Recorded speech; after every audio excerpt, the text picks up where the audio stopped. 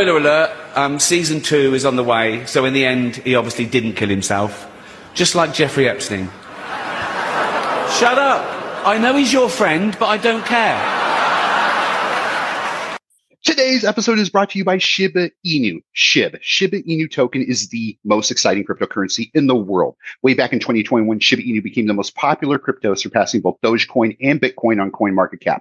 With a market cap value of over $5.6 billion, Shiba Inu is for real and is everywhere. From microtransactions in your favorite video game all the way to paying for your favorite movie tickets at AMC, SHIB is the next evolution in currency. It's a leader in the Web 3.0 revolution. You can buy SHIB on all the most popular coin exchanges. My favorite place is Coinbase, but the best place to find more information is by following @SHIBToken on Twitter. There you'll find links to the Discord, the subreddit, Telegram, and everywhere else to find more information about investing in Shiba Inu. Diamond Paws, SHIB to the moon. Thank you, SHIB, for being such huge college football fans. All right, let's start the show. We're here to fuck shit up. And welcome back to the Evil Mark Show. My name is Mark Hammond, and I'm happy to be the Mark in the Evil Mark Show, broadcaster, uber sports nerd, and self-described based podcast merchant ready to take you on your sports talk journey.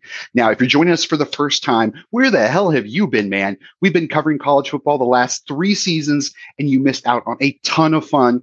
But thank you for being here today on this very special occasion. Now, every Thursday during the college football season is a celebration of the sport that we love, but once a year, we put a bow on the entire season. We celebrate its greatest, weirdest, and funniest moments and say goodbye until next season. Now, some people call me Pinguino Supremo, but today I will be your Svengali, Joe Coy style, terrible host while we celebrate the 2023 college football season.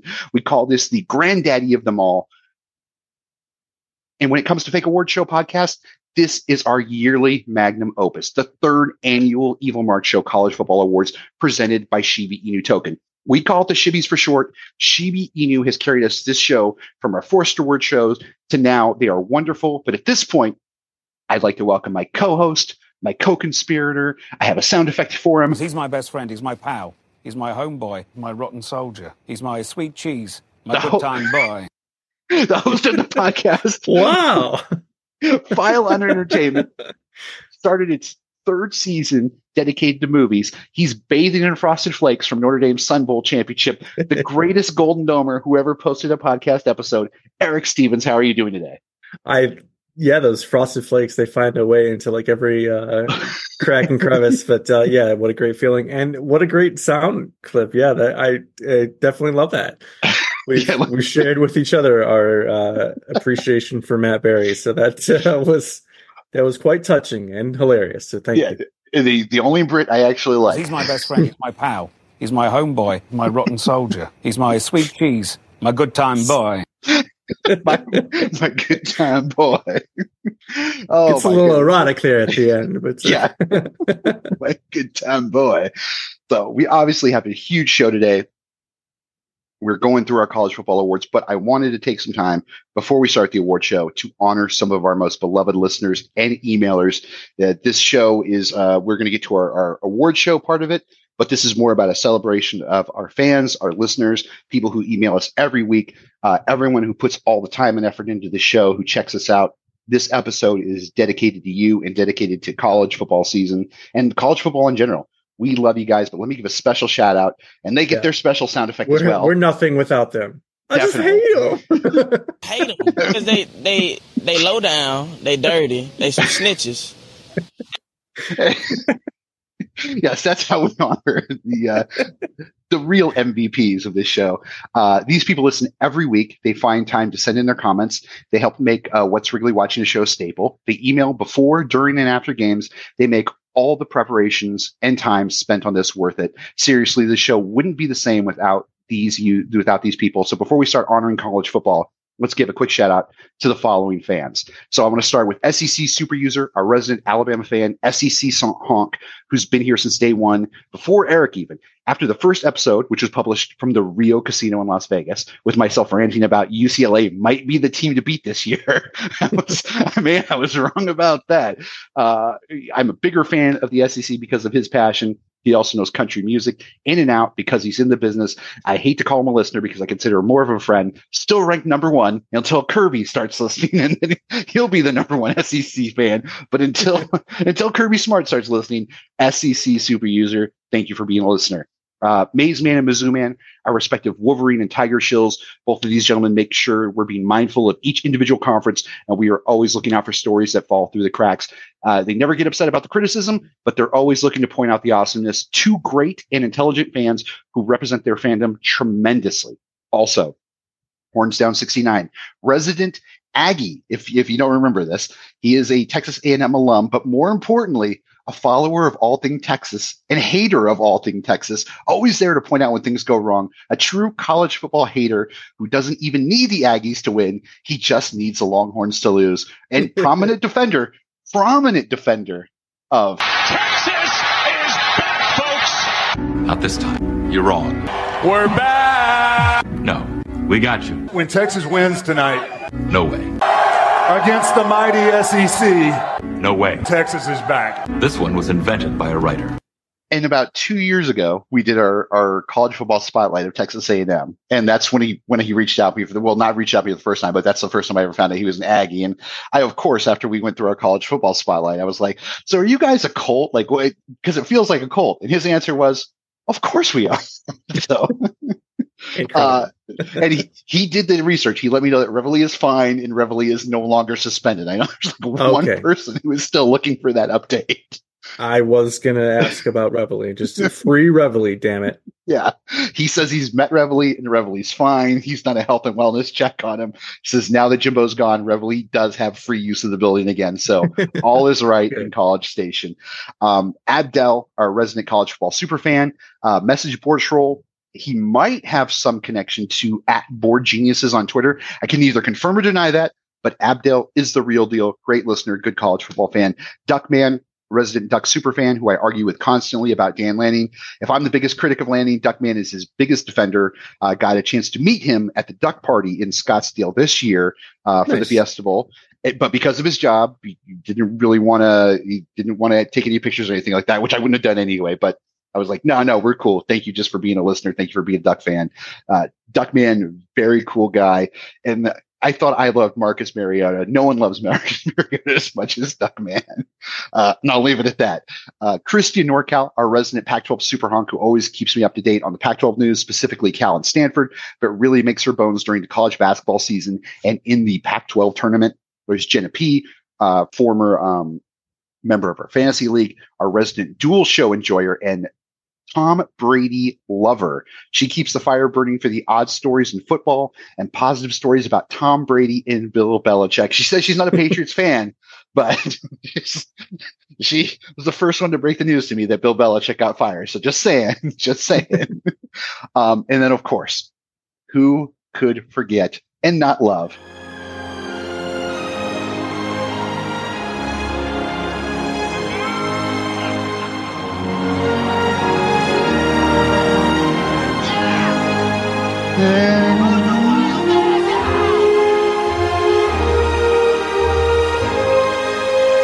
the U to the V to the A to the Doug, UVA Doug, of course, Eric's arch nemesis, less of a UVA fan and more of a Notre Dame hater. He lurks in the shadows and only comes out to criticize, but he does listen to the show on multiple platforms and he does keep our numbers high by doing so. He has his own theme music and he gets to pick his spots. He says it's going to be nicer during the college basketball season, but he says once college football season kicks off again, it's on. So, well, Notre Dame actually plays Virginia in football this upcoming season. So, ooh. I mean, if he's never joined us before, if he's still around then, which I hope he is, then what better time to finally join the show than then, Doug, to plead your case for why you think the Cavaliers are going to beat Notre Dame? Yeah, you gotta step up for your Cavs. UVA Doug, good listener as well. And then of course there's James Harden's exquisite beard, our resident NBA superfan, James Harden apologist, ASU superfan, and our TMZ type Cup reporter. If someone is busted for a weird crime in the world of sports, specifically the NBA, James Harden's exquisite beard is emailing the details to me literally the next day. And last but not least, Jennifer in Schenectady, a listener who joined us, not so much at the beginning, joined us kind of, I think year two. What's Wrigley Watcher, super champion, dual show listener, cub reporter of all sports, both odd and small and weird. And I'm proud to announce will be joining me on Discord, us on Discord, as the producer of the Evil Mark Show this spring, starting in April. She's highly knowledgeable. Yeah, very cool. I can't wait she gets to meet the rest of the crew. She's highly knowledgeable, huge fan of the show, just a good person to hear from each week. Jennifer in Schenectady, we speak your name. We're glad to bring you on board. We've literally taken our fans and putting them in positions of power. I love it. I love you guys. Thank you guys for being a part of the show. And I also want to thank everyone who listens, downloads, or shares the show throughout the year. We've been blessed to have such a fierce fan base that sticks with the show and enjoys it enough to come back week after week. All sports radio podcasts are driven by the 1% of the listeners who email, comment, or follow online, but the other 99% are just regular people who want to listen to the show, enjoy the show, and move on with their lives. And they are the unsung heroes of this podcast. And then, although I don't hear from you, you deserve the greatest shout out. No name calling, no freakouts, no extreme threats. I never hear, oh, Idi Amin actually killed my brother. I'm mad at you. You just listen to the show, enjoy it. I never have to hear from you. You guys are the real MVPs. You will never hear. I just hate them because they low down, they dirty, they some snitches. But when you are ready to break bad and join the mentally affected 1%, we will be here for you, Mr. or Mrs. First-time emailer, long-time listener. And we always encourage you to take that leap from casual to emailer. And you can always do that by sending an email to show@evilmark.com. Okay, a couple things before we get going. Just a couple last things here. They say I had a Twitter site. If you're not already, you need to follow the show on Twitter/X. We are at EVLMRK. That's EVLMRK. We have the best retweets, comments, memes, and content. Once again, on Twitter, that's EVLMRK. Look for hashtag Shibbies, SHIBBIES, to see special links, tweets, pictures, or stories we talk about in today's episode. All our award winners will have their attached article to their post tomorrow. So all day Thursday, all day Friday, each category will have a special tweet. So make sure you're looking out for them. So if you have not gotten the chance to follow us, you've been listening for a while, make sure you're following us on Twitter. And we're here to fuck shit up. Also, every Thursday, Eric joins us. He is the host of the wonderful podcast, File Under Entertainment. What could be easier? It's all alphabetical. You know, A, B, C. The only podcast that Nick Cage himself personally listens to. You're Nick fucking...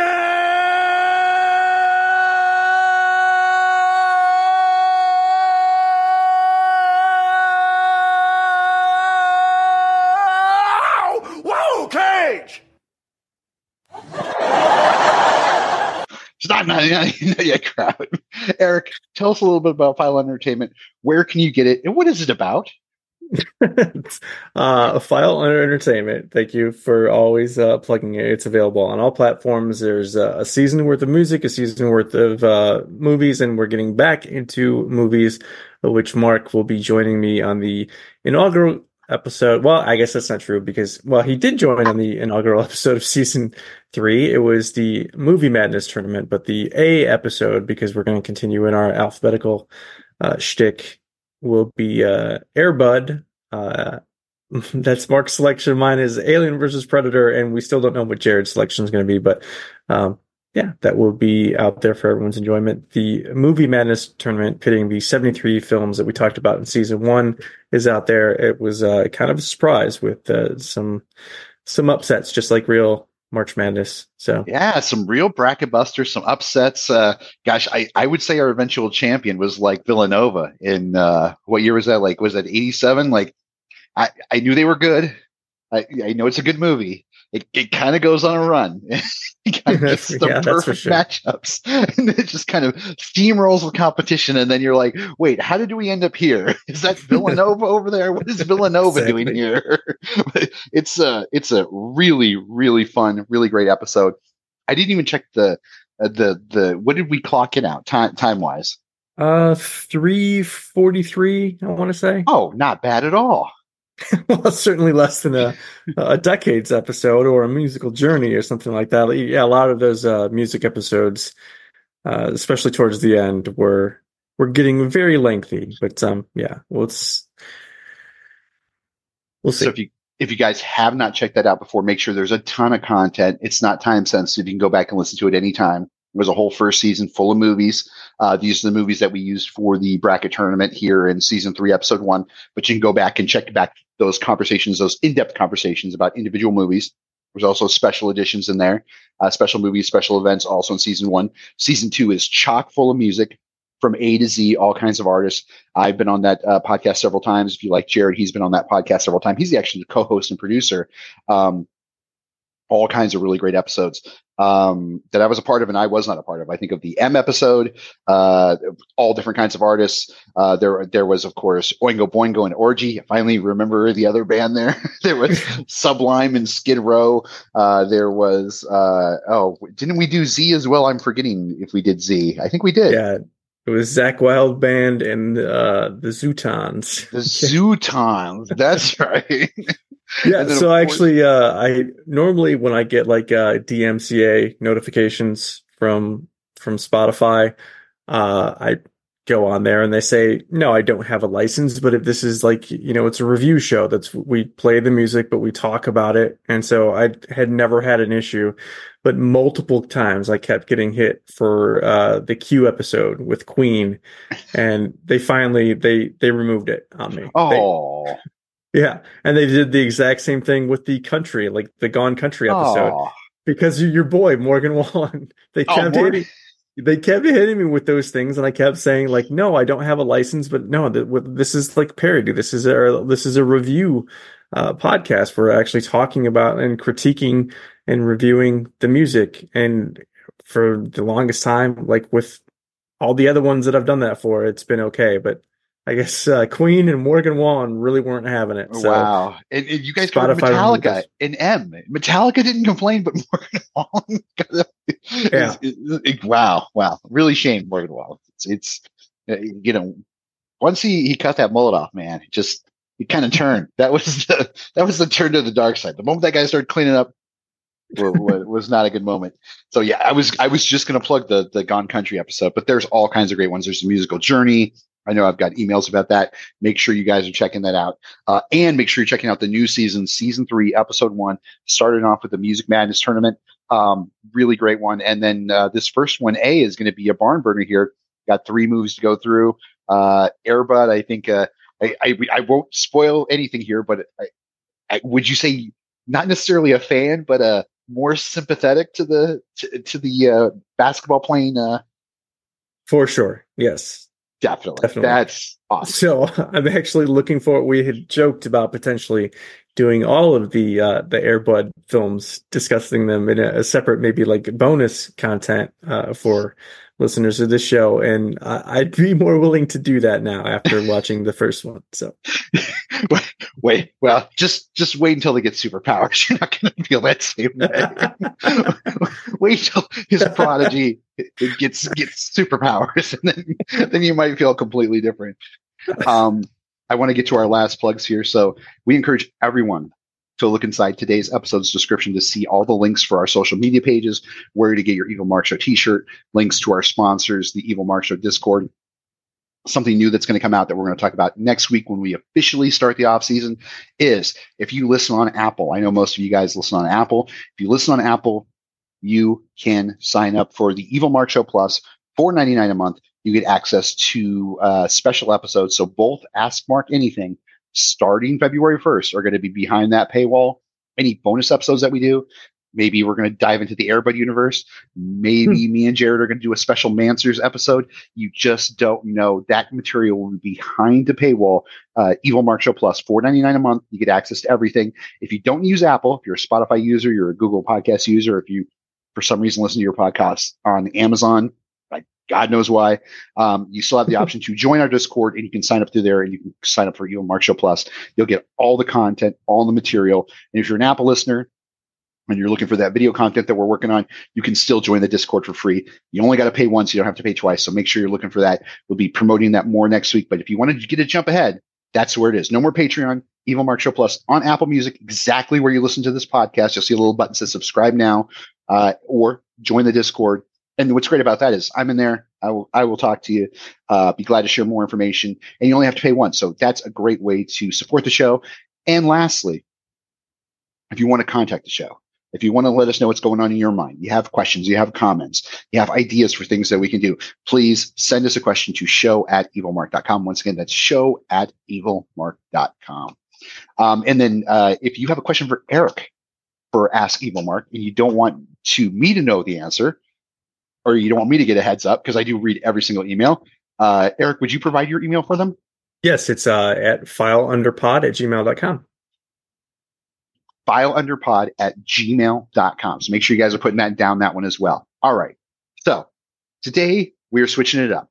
And in celebration of the college football season coming to a close, we felt like the only way to truly honor the end of the college football world as we know it, and I feel fine, was throwing in an elaborate, over-the-top, and silly award show. So please join Eric and I as we present the third annual College Football Awards presented by Shiba Inu Token. Take your seat now in the Theater of the Mind as we go live from Hollywood, California for the 2024 Shibas.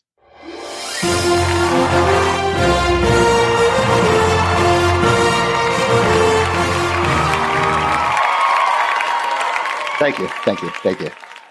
Ladies and gentlemen, welcome to the third annual College Football Awards presented by Shiba Inu Token. We're live from the Sheridan Crescent Ballroom in Hollywood, California. It's been a wild year in college football, and tonight we're here to celebrate all the chaos and glory of the 2023 college football season. Hey, who's that in the audience holding up a cell phone camera horizontally?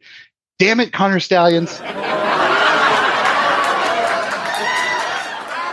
You guys like it. You can't steal my jokes or our material to support the Oscars. Look, you can't do it. You cannot film in here. Every event, this guy shows up in dark sunglasses, a Central Michigan hat, and is recording. I haven't seen this guy, a guy this crazy about spying on his enemies, since Aldrich Ames. How's that for a Dennis Miller impression, babe? Connor, put away your phone and stop pleasuring yourself to Jim Harbaugh's national championship presser videos. Please. We have an award show. By the way, where's that manifesto? You guys heard about this? He has a 100-page manifesto about how he wanted to be the Michigan football coach. Why anybody would want that job, I have no idea. But Connor, sit down. Eric is also here with me. Actually, no.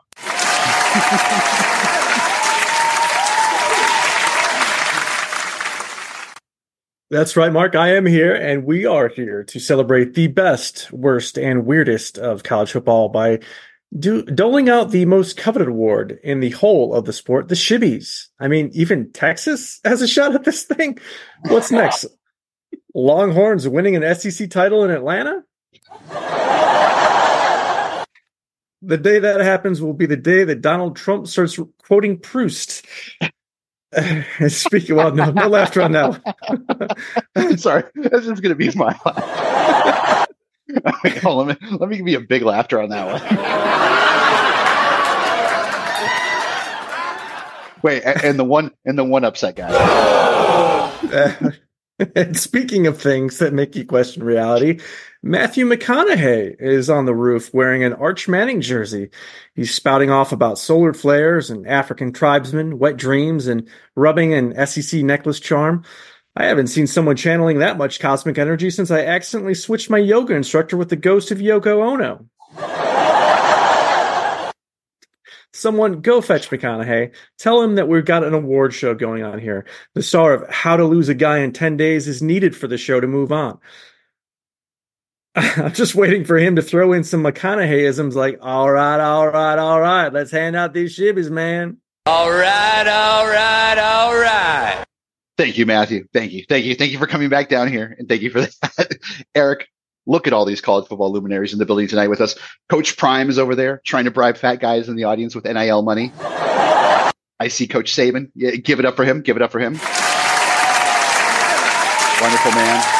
Wonderful man. Wonderful career. Now he can get back to his real job, which is pretending his terrible NFL career didn't happen. I also see Ryan Day holding a voodoo doll. Who is that voodoo doll of, Ryan? Oh, it's a Lou Holtz. Oh my gosh. There's no need for that. The old man doesn't need any more trouble. just let Father Time take care of him. Oh, you know it. You know he's going to die soon. Enjoy him. Lastly, I see the Pac-12 section there in the far corner, way there in the back. Sad that this will be your last time together. So some of you will see each other again down the road, except for you Beavers and Cougars. You know, from what I understand, you guys want a trip to Sweden and a special visit to a suicide pod. Hey, it's a better fate than the Mountain West. Well, you ain't lying. A tip of the hat also to Coach Lincoln Riley for running the catering show for the past 2 years for the Shibbies. He's whipped up his signature Sooner/Trojan/no NFL team will even consider me as a head coach, burnt brisket.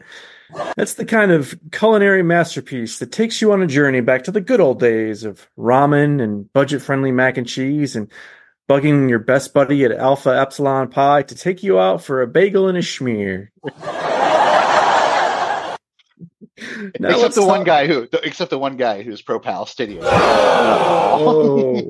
Ooh. Now let's talk about this burnt brisket. It's about as appetizing as Brian Kelly's sphincter after a date with Kirby Smart. A little mix of the two. It's the kind of meal that'll have you questioning your life choices, much like Brian Kelly questioning his decision to dance publicly like Carlton Banks. Maybe Riley's secret ingredient is a dash of regret and a sprinkle of you should have stayed in the Big 12. So, Coach Riley, thanks for the gastronomic adventure. You've given us a taste of humility and a side of regret, all wrapped up in that burnt brisket package. It's like the culinary version of a Shakespearean tragedy. It's full of drama, questionable decisions, and a finale that leaves you wondering, did I really just eat that? Cheers to you, Coach Riley, for keeping us on our toes, both on and off the field. You know, we've done this 3 years now, and every year I realize I should have brought in somebody else to run the sound. Because I'm enjoying the show and then I forget. But Eric, did you see over there in that far corner, way there in the back, up there in the balcony? I did. I can see it. I can see him. This guy looks familiar. That's Tommy Reese, who's in attendance tonight. Hey, give him a break. Give him a break, Notre Dame fans. He cannot hurt you. Give him a break. I know he's not going to be retained in Alabama, but at least he is in attendance. Whoa. Oh my God, he has a gun. But look, Eric, instead of taking his shot, he's choosing to rush the stage in 2-yard intervals. He's never going to make his way down here for this assassination attempt. Hey, Tommy, it's okay. Saban can't hurt you. Brian Kelly has a job for you in Baton Rouge or Ann Arbor. Run that way. You'll get there by spring ball. And, some other luminaries here. I see Hugh Freeze and Bobby Petrino in the house. Please give it up for them. Give it up. I know there's been problems in the past, but give them, but they're coaching luminaries. And hey, every sport needs its villain. And even Urban Meyer. Urban Meyer is here. Urban Meyer, one of the greatest of all times. He must have heard about the open bar backstage, sponsored by Hinge. Urban, could you stop checking the oil on that girl and watch the show? Geez, this guy is more perverted than Stephen Hawking and Jimmy Kimmel tag teaming a child on Jeffrey Epstein's plane while Bill Clinton watches with an approving eye. Hey, that's presidential perversion. Come on. A man in a wheelchair on Pedophile Island. You better give it up for me. Yeah, except the one guy who was a stewardess on that plane. Shame. Okay. How do you follow that, Mark? Here's a toast to the 2023 college football season, packed with more drama than a Swifties burn book or a Scorsese 1970s period piece. Colorado Buffalo hype reaching epic proportions, cheeseburger scandals that had us questioning the very idea of paying for players, shock firings and retirements that left us wondering if the coaches were playing a game of musical chairs, and players securing the bag faster than I can secure the remote when there's a Tears for Fears documentary on Max. I'm so proud of myself. Right. And I checked myself because I originally wrote Duran. So that's I'm sorry, I forgot. Yeah.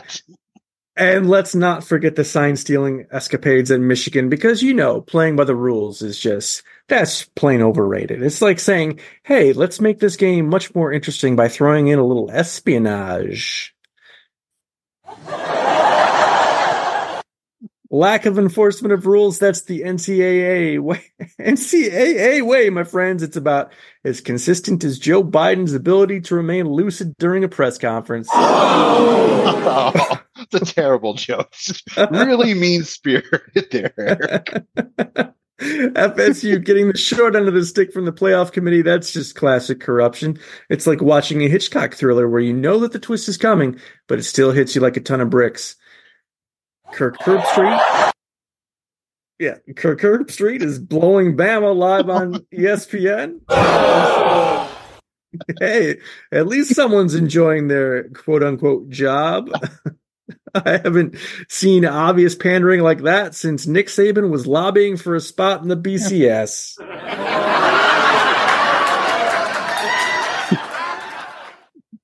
But lest we forget our hero, the edible Pop-Tart mascot, that savior who melted our hearts faster than a microwave on high for 5 minutes and absolutely saved bowl season. It's like the feel-good movie ending we didn't know that we needed.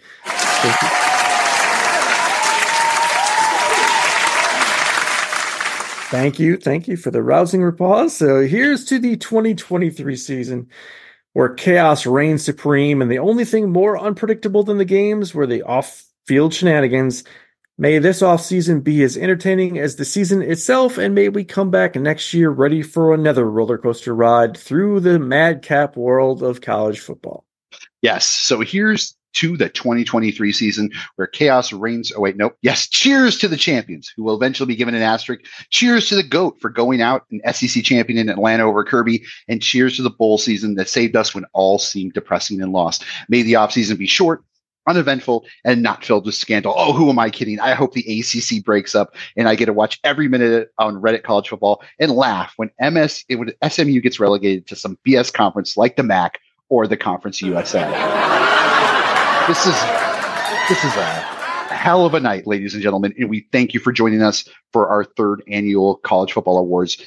As always, presented by Shiba Inu Token and the larger SHIB Army. We had a ton of fun this year, tons of drama, and more laughter than I ever thought possible. We're so happy to be here with you and put a bow on this season. And as I described it, it's the end of the college football world as we know it. And tonight, we honor the best, the worst, the greatest of all time, the funniest, the weirdest things about this college football season. So without further ado, we humbly welcome you to the 2024 Shibbies. Let's get to our first award.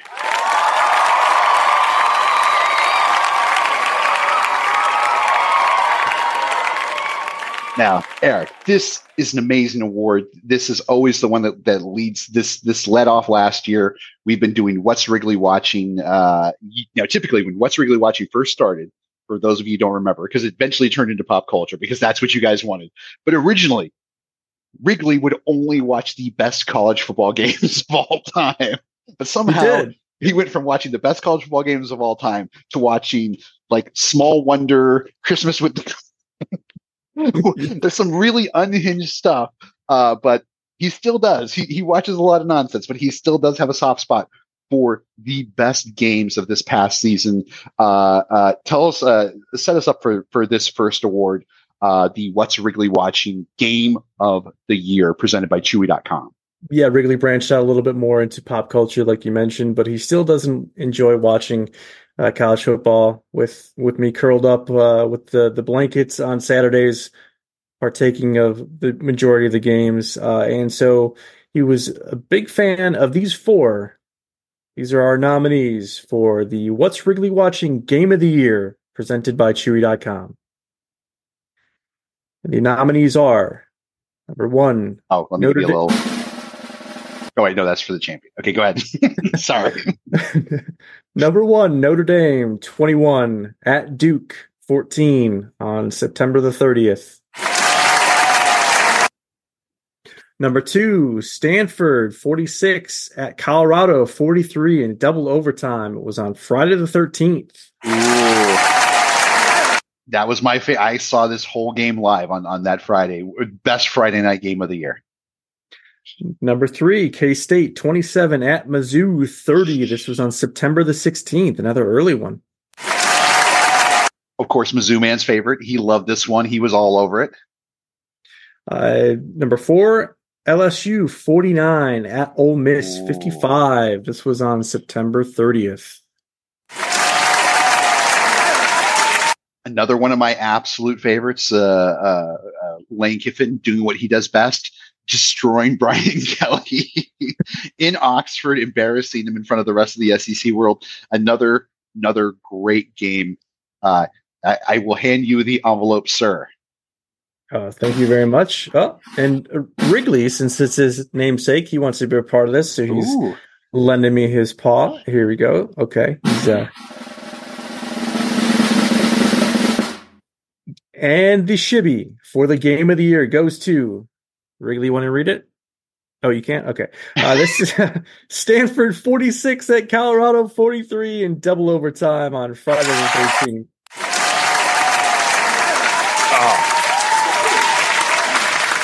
What a great game. What a great game. People forget this is the one where it basically stopped the Deion Sanders madness because they had won the game against Colorado State.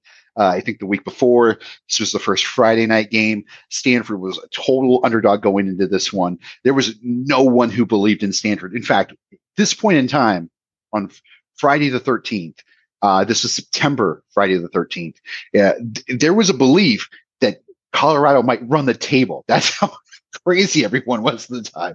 There was the unstoppable juggernaut of Colorado, and it was Stanford that went into Boulder, took them out. On a Friday night, we see Deion crumbling in epic fashion in the fourth quarter. We all kind of waited for the comeuppance. We knew like it was gonna happen. We thought maybe it was gonna be Oregon or USC or Utah, like one of the powerhouses would be the one that would do them, but that would have been later in the season. And it's Stanford. Not Stanford. Yeah, Stanford. Well, like even in this game, Colorado was up 30-0, weren't they? It was multiple scores. And so they were dead in the water. And then Stanford came all the way back to force overtime and then to win it in double overtime. Phenomenal game. I think that is a really good way to lead us off. I think a good one. Great game. I mean, if you go back and watch that one, it's a double overtime Friday night. It's the only thing on TV. I know the ratings were off the chart because this was supposed to be an accessible game for most Colorado fans, people who don't live in the Boulder area or not on the West Coast. This was an ESPN national game, double overtime. I forget that this was the second of the 3 games that night, and this one pushed the other one to ESPN News. It was just wonderful. And then seeing Prime meltdown in the press conference immediately thereafter, blaming his offensive line, which we saw turned out to be a trend. I mean, really aping the bigger time coaches a la Brian Kelly and just throwing those players right under the, even saying at the time that he was going to go out and get better talent. Yeah. This is to your point, this was kind of like the beginning of the end, because certainly, again, to your point, no one saw it coming from not the likes of Stanford. So that was pretty neat. And so, as mentioned, this was brought to you by Chewy. If you want your pet to be spoiled like all of our previous What's Regularly Watching winners' pets, you can find the best stuff to give them their best life at Chewy.com. As a Chewy affiliate, we earn commission for qualifying purchases. You can find the link in the show notes and get started treating your pets like superstars. Like right now, Chewy has an offer for new customers. It's a $20 gift card on your first purchase with Chewy at $49 plus. So with $49 plus, you also get free shipping and you get this gift card on top of Chewy's great fast service. The whole team, including Wrigley, the dogs, and Mark's cat Havana, want to thank you for your continued support this season. And stay tuned for more What's Wrigley Watching next week when the mad lad himself, Wrigley, goes back to the movies. Yes.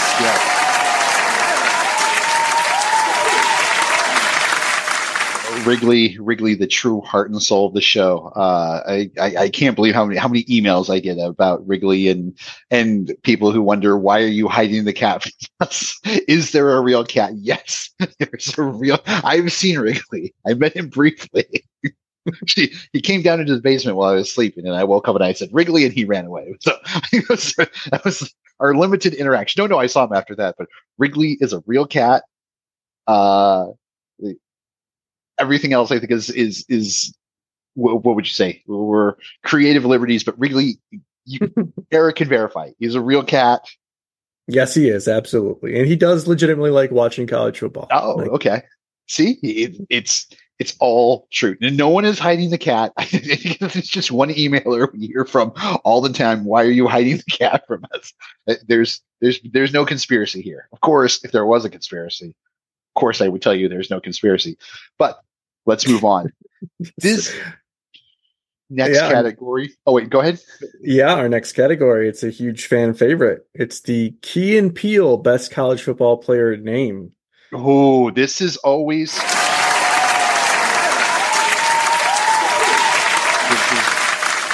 This is one people love. This is one people argue about.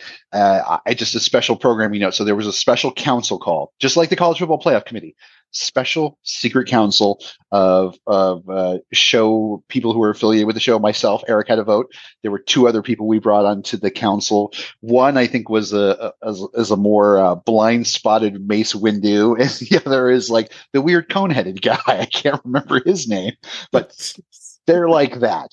There were some votes. I do want to tell you the last one was unanimous. This one was not unanimous. So this was a split vote, but this is one that I know fans always love. I feel like you guys might be a little disappointed, but Eric, lay this one out for us. Who is competing for the best Key and Peele? Actually, let me see here. I think I'm going to give you if you do not remember this, I'm assuming that everybody, if you're a college football fan, you should know this sketch, right? I mean, Eric, this is like a classic one. Absolutely.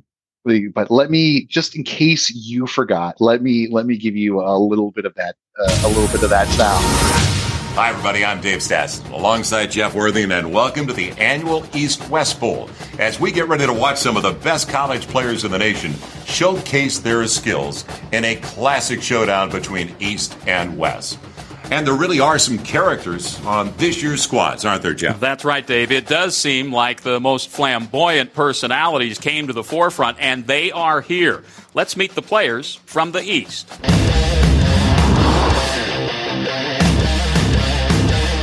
DeMarcus Williams, University of Georgia. C.J. Jackson, Wayne State University.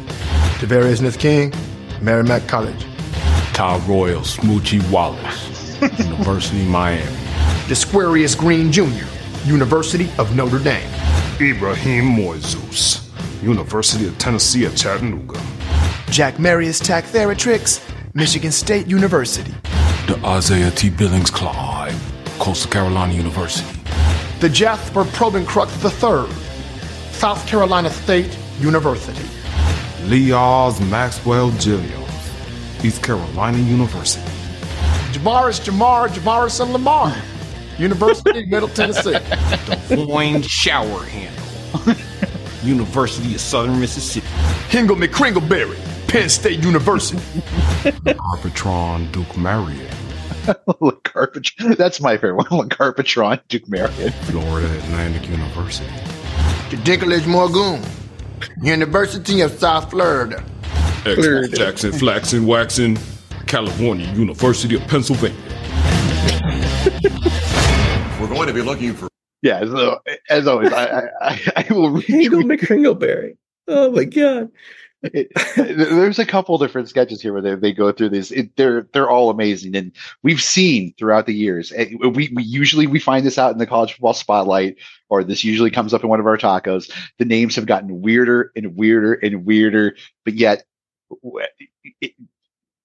it seems like one name seems to shine, but they get weirder and weirder and odder. But Eric, take us through these nominees. Yes, we have 5 of them for you today. We have General Booty, quarterback from Oklahoma. Kool-Aid McKinstry. Ooh. One of my Alabama. favorites. And he's a defensive back, but I don't know some of these. I don't know. I know Squirrel White. He's number 5. Squirrel White, wide receiver from Tennessee. We have Booby Curry from Houston. And rounding out the selection is Storm Duck from South Carolina. Which one? Every time we talk about this, we're like, why isn't he at Oregon? Every time. It just fits. Literally, whoever's running the NIL program at the University of Oregon, get on it. How can you have a guy named Storm Duck? And he's where is he? Oh, South Carolina. How can he I be kind of South wondered Carolina? the same thing. There was a player on Oregon State with the last name Irish. It's like, what the hell's going on here? How is this guy? Like, we're desperate for wide receivers. How is this wide receiver last name Irish not on Notre Dame? Ridiculous. Get this guy over here. Cracking open the envelope. Thank you, Wrigley. And the winner for the Shibby for Key and Peele Best College Football Player name goes to General Booty from Oklahoma. Oh!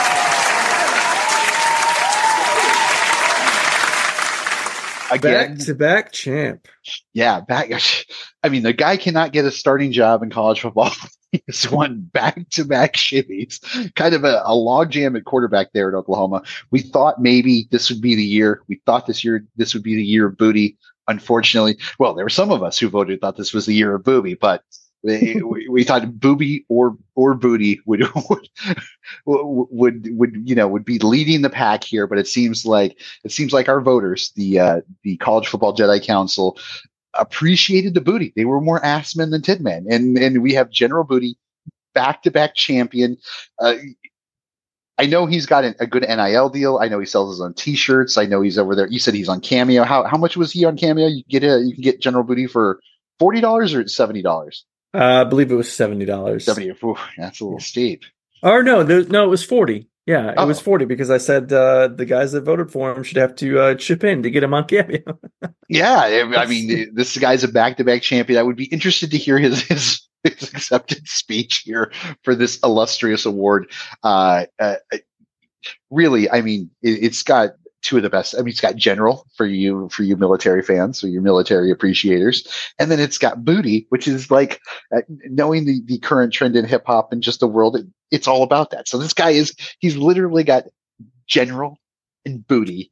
And you can infer from that. I mean, it really is the perfect name. I mean, I personally, I went another way. I was overruled, but I can see why this is the best name. If only he could get a little action on the field. Yeah, instead of all that action off the field.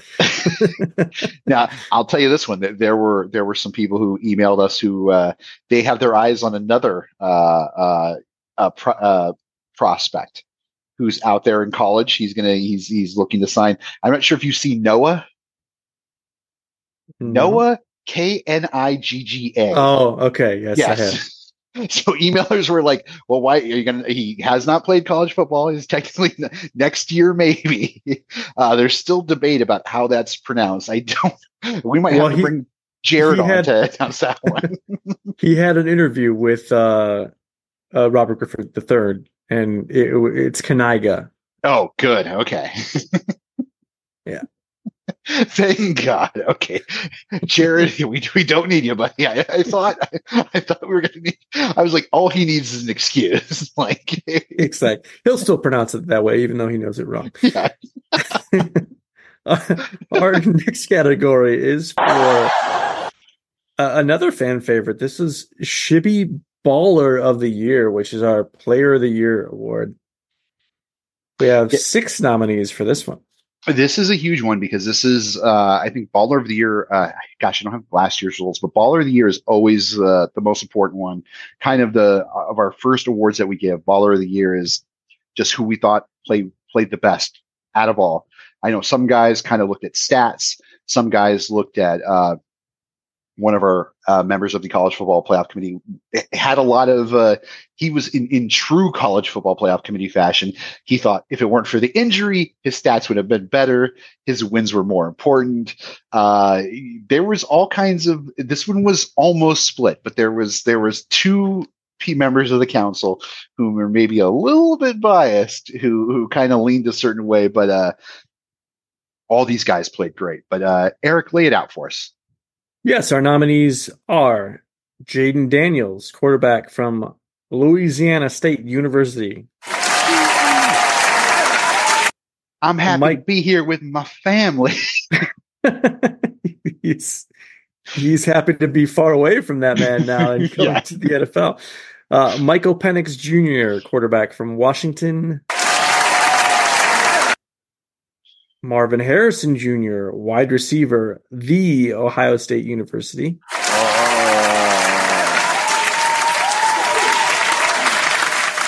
We have a large Ohio contingent in the building, unfortunately. Yeah. All those people rooting for cancer. Listen to that. Blake Corum, running back from Michigan. Yeah, that's the appropriate response. Thank you very much. Bo Nix, quarterback from your Oregon Ducks. And Jordan Travis, quarterback from the Florida State Seminoles. No, I'm just joking. So that's a lot. That's elite competition there. So whoever walks away with this should be pretty pleased at getting this.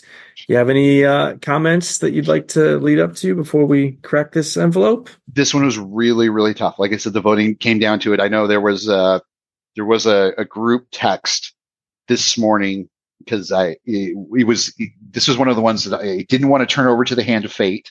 We had everyone voted for something different originally, and then we had to go back with the three of the council members and be like, all right, look, this is what we have. Like, we got to find consensus here. It was very, very tough.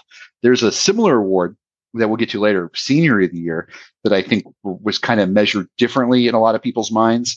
I know a lot of people will be like, they're not really the same typically. I think this year is kind of interesting because we had so many good seniors. But when I think Baller of the Year, I think what it really came down to for me, and I was the deciding vote, so if anyone's upset, was just the stats. The stats were unbelievable. I don't think this guy was on TV enough to really appreciate what he did. But I think one of the things we always say when we talk about ranking prospects or looking at a guy's work is the ultimate, callback is watch the film. Like, go watch the film, see what the guy did. Go look at the stat sheet. And this guy filled it up. And for somebody who had all the promise in the world, kind of turned sideways and then was able to bring it all back. And the numbers that he put up were just unbelievable. So even in a split vote, I feel like this one's going to be controversial, but I think this is a deserving one, but we'll talk about it after it gets awarded. Lay this one out for us, Eric. Yes, the envelope is open, and the reveal is your Shiba Baller of the Year, Player of the Year award goes to Jaden Daniels, quarterback from LSU. Yep, myself in Cunty, we came to the conclusion we were like stats. I think Gump was of the idea that Jordan Travis had done enough to win, and he would have done more if he hadn't got hurt. He also felt like there should be some payback for the screwing over Florida State. This just shows you why you shouldn't have a committee. This is why we should teach Chat GPT to just pick these playoff teams. What was your thought, Eric, when you voted on this one? It's hard to argue with Jaden Daniels. I mean, the man did win the Heisman, and his stats were like video game-esque. It was ridiculous. I mean, he had 40 touchdowns to 3 interceptions or something. He had another 10 rushing touchdowns, something like that. I mean, his stats were just off the charts, and he did win the Heisman for a reason. I cast my vote for Michael Penix. I mean, I know neither of us are Washington Huskies fans. Obviously, you more so than I, but I thought that Penix was the most important. I looked at the Shiba Baller of the Year award kind of like the MVP. And I assumed Penix was the guy that was most important to his team. Where he went, and that's how that team performed. When he had a bad game, they had a bad game. They still ended up winning all of them until the very end against Michigan. I thought that Penix was kind of the guy that made that engine run, and so he had my vote. But yeah, again, I can't argue with Jaden Daniels winning this thing. Jordan Travis getting a vote? I was like, well, that's more speculation. The Penix argument, the Penix / MVP argument, he's the best player on the team, basically willed them to win. There was at least 3 games on that calendar that they probably should have lost if it wasn't for him. I can't say the same thing about Jaden Daniels. In my mind, I go Baller of the Year. I'm literally thinking in my mind it's just stats. I'm like, who did the absolute best? Who would I want who's going to fill up the stat sheet, give you the best chance to win. I can't argue with your argument of the kind of MVP who helped you actually win games. I think that's probably kind of what led Gump to vote for Jordan Travis. But Cunty also, we kind of he straight up just wanted to vote for him because he's a former ASU player. Right. He's like, see, we have good players. If Herb would have ruined everything, then we would have had this guy there. Which I think there is something to be said. Jane Daniels, great year. I don't know what kind of pro he's going to be, but I think it's definitely a cog in a system that very much benefited his skill set. Yeah, I agree with that. And as opposed to Penix, who kind of had to will and win those games.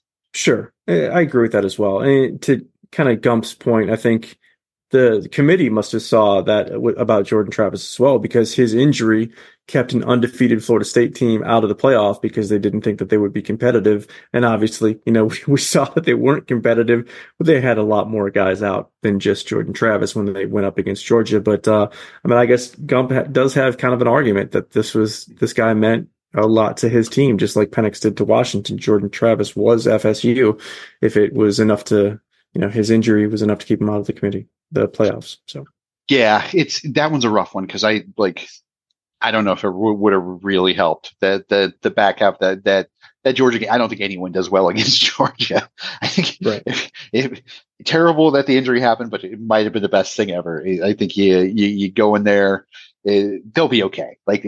They're going to be all right. That's a program that's built for the long haul. And the guy Norvell got himself a fat extension.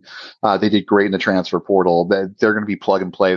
Maybe they won't win the ACC, but I think they're going to be a definitely good program and a good team to watch. They've got DJ Uyunglele as quarterback now. So I personally, I think that's a notable step down for them, but yeah, we'll see.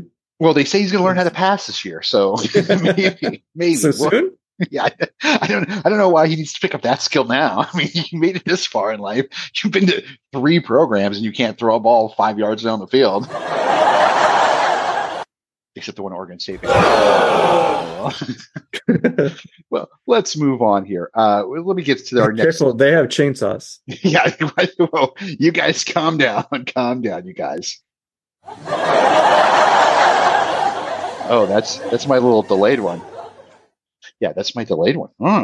Yeah, calm down, Oregon State. Yeah, you're obscurity now. There's no need to get this upset. Do you see Northern Arizona getting this upset? Do you see Montana getting this upset? Calm down. That's who you are now. Just live with it. Live with it. All right. You're in the Mountain West. They call it the Pac-2, but you're in the Mountain West for all time. And you pay $25 million to be in the Mountain West. Let's move on here. So the next award, originally, this was called the Worst Head Coach Award. And then after last year, after the firing of Scott Frost, it retained a name of this particular coach, the aforementioned Scott Frost, who became the epitome of terrible coaching. I don't know if that's fair or if it's unfair. I think our winner this year might be able to edge out Scott Frost here because I think they did a lot worse. But for some reason, the name has stuck. This is the Scott Frost Award, the Worst Head Coach Award in all of college football. Let me get to our nominees here, but before that, worst head coaches. Is it fair to pick on a guy worst head coach? I think all these gentlemen are fired. They don't have a job right now. This is kind of like a Razzie, right? Like we're kicking somebody when they're down. I think that all these guys are just happy that someone's talking about them because they're certainly not going to be in the running for any new head coaching job. So I think that they're just honored to be mentioned at all in the Shibbies. Well, what's funny is all these guys have multi-million dollar buyouts. So don't feel bad for them. They are rich as fuck. They are going to be fine. Totally fine. Don't worry about them. Yeah. Give it up for millionaires, guys who don't deserve to get their money. Yeah. It's great. Yeah. Do terrible at your job and you get millions. Yes, it's great. Yes, this is the epitome of laughing all the way to the bank right here. Yes. These guys. Well, let me get to our nominees. So our first nominee, terrible year. got himself fired, was always in the category of too big to fail, but yet he proved he could fail even if he was that big. Our first nominee is Jimbo Fisher from Texas A&M University. Oh, I should be playing the sound.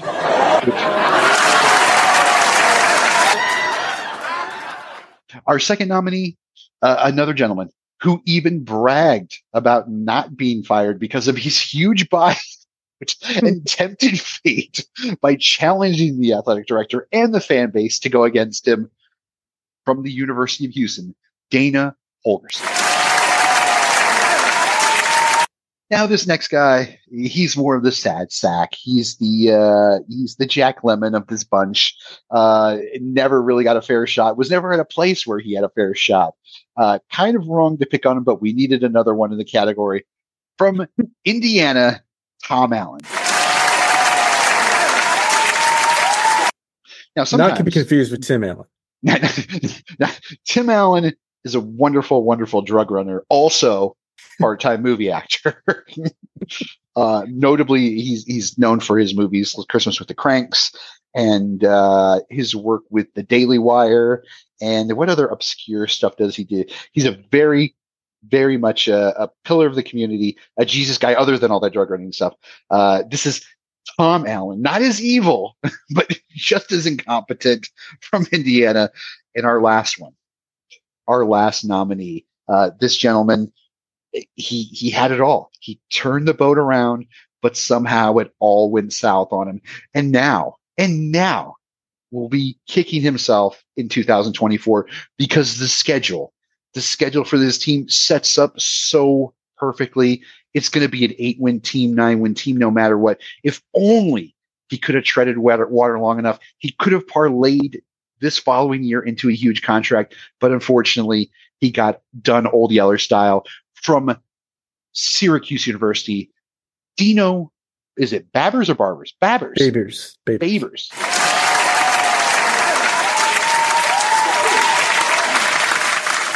Now, looking at our nominees, I mean, look, we see this come Oscar season. We see this with the Golden Globes. We see this with the Critics' Choice Awards. Sometimes you have a category. Let me give you a comp here. So as we go into the Golden Globes, as we go into the Oscars, there's going to be best song. We know what the best song is going to be. I'm just Ken. It's going to be that. We should just get it over with now. Like, there's no choice but to give that song an award. I feel like this one is another no-brainer. How did you think about this one? This one was not unanimous. There was one person who went another way. But pretty much everyone else was on board. What were your thoughts when you saw this category? Yeah, it was easy for me. I didn't. Obviously, I looked at all the names to make my selection, but the one definitely stuck out and definitely had my vote right from Jump Street. Yeah, I kind of waffled. I was the one who stood by, but let's award it right now. Let me open up the envelope here. The winner of the 2024 Shiba for the Scott Frost Award, Worst Head Coach, goes to, oh my gosh, we finally got something other than millions and millions of dollars. Jimbo Fisher from Texas A&M.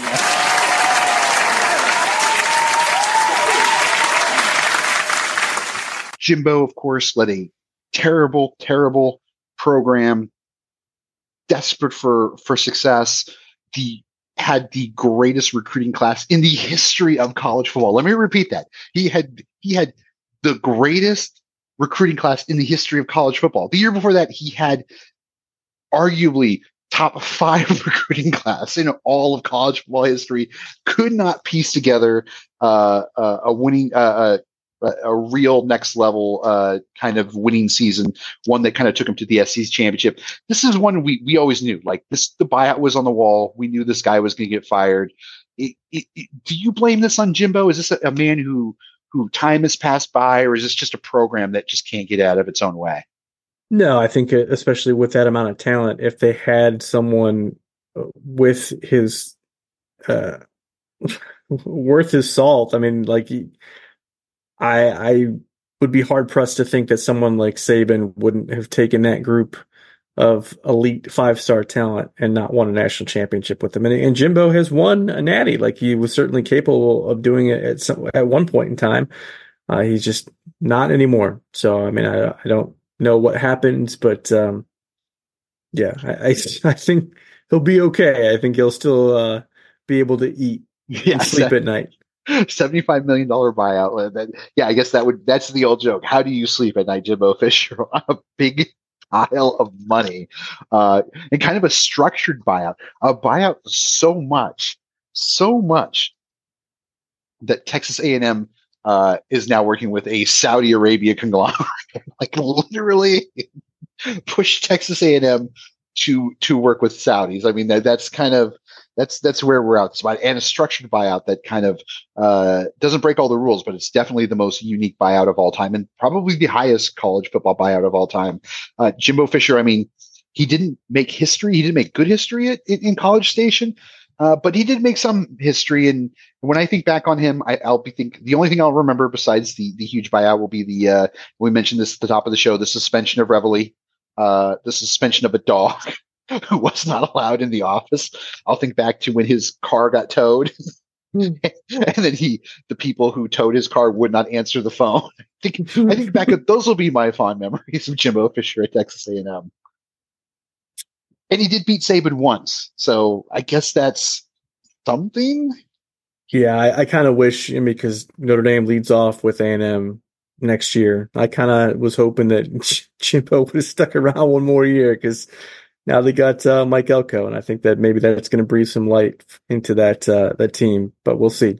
Ooh, yeah. For voting purposes, I was the one holdout. I thought Dana Holgerson was the more interesting. Worse, I felt like you can't give the obvious one. I felt like it was too obvious. I feel like that was an administration that always kind of had their hand in the kitchen. They never really gave him free reign, but I don't think it would have mattered. But I think Dana Holgerson, the thumb your nose, like, what are you going to do? Fire me? How much money you have to give me? Go out and have a shit season and then get fired? I mean, it's almost like you talk about quiet quitting. You talk about work reform. You talk about that's I can't think of the name of the sub. I always used to pick on anti-work. Yeah, anti-work. You think about anti-work, quiet quitting. He is truly living out every American's wildest dream. Like, look, I get a great buyout. Screw you. I'm not going to do a good job. What are you going to do? Pay me off and fire me? And then he gets paid off and fired. Now he doesn't have to work. So you did really think that Jimbo was too big to fail? I did. I really thought they wouldn't buy him out. And plus I thought I'm really, I think anyone who listens to the show, especially the college football edition, I'm a recruiting service whore. I love spring ball hype and I love recruiting service news, and without fail, every off season, I'd be looking at Rivals and On3, and I'd be hearing about high school recruits, and I'd be reading these, and I'd always be shocked. I'd be like, look at this. This is shaping up to be the best recruiting class. I'm like, how can he not win with this recruiting class? It's literally getting the best possible player. Look, all I know is when years ago, back in like 2014, I ran the Northern Arizona Lumberjacks in NCAA 14. And I was able to get the best recruiting class 2 years in a row. And I was able to turn the program around. I don't know what Jimbo Fisher's excuse was. He should have used the same strategy I used in NCAA 14, and he wouldn't have been here. He should have thought it. He should have used his head more. Yep. And by the way, I think we'll get into this next week because during the offseason just program, we do have a release date and we will be dark that week. I am not joking about that. So be advised. I believe it'll be July 14th through the 20th, but we will let you know more as we move forward. Let's keep it going. So the next category, this is a great one. A great shibby. Everyone appreciates this one. This is one that's near and dear to the hearts of every listener. It's the most embarrassing loss.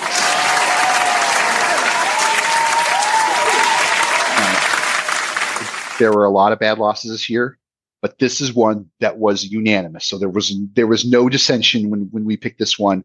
Let me lay these out for you. So the nominees are the 63-3 Georgia Bulldogs destroy Florida State Seminoles in the Orange Bowl. There was the 57-7 thrashing of the Longhorns destroying the Texas Tech Red Raiders in Austin. after the Big 12 commissioner had called for Tech to take care of business. There was the 31-10 beatdown from who? None other than the New Mexico State Aggies.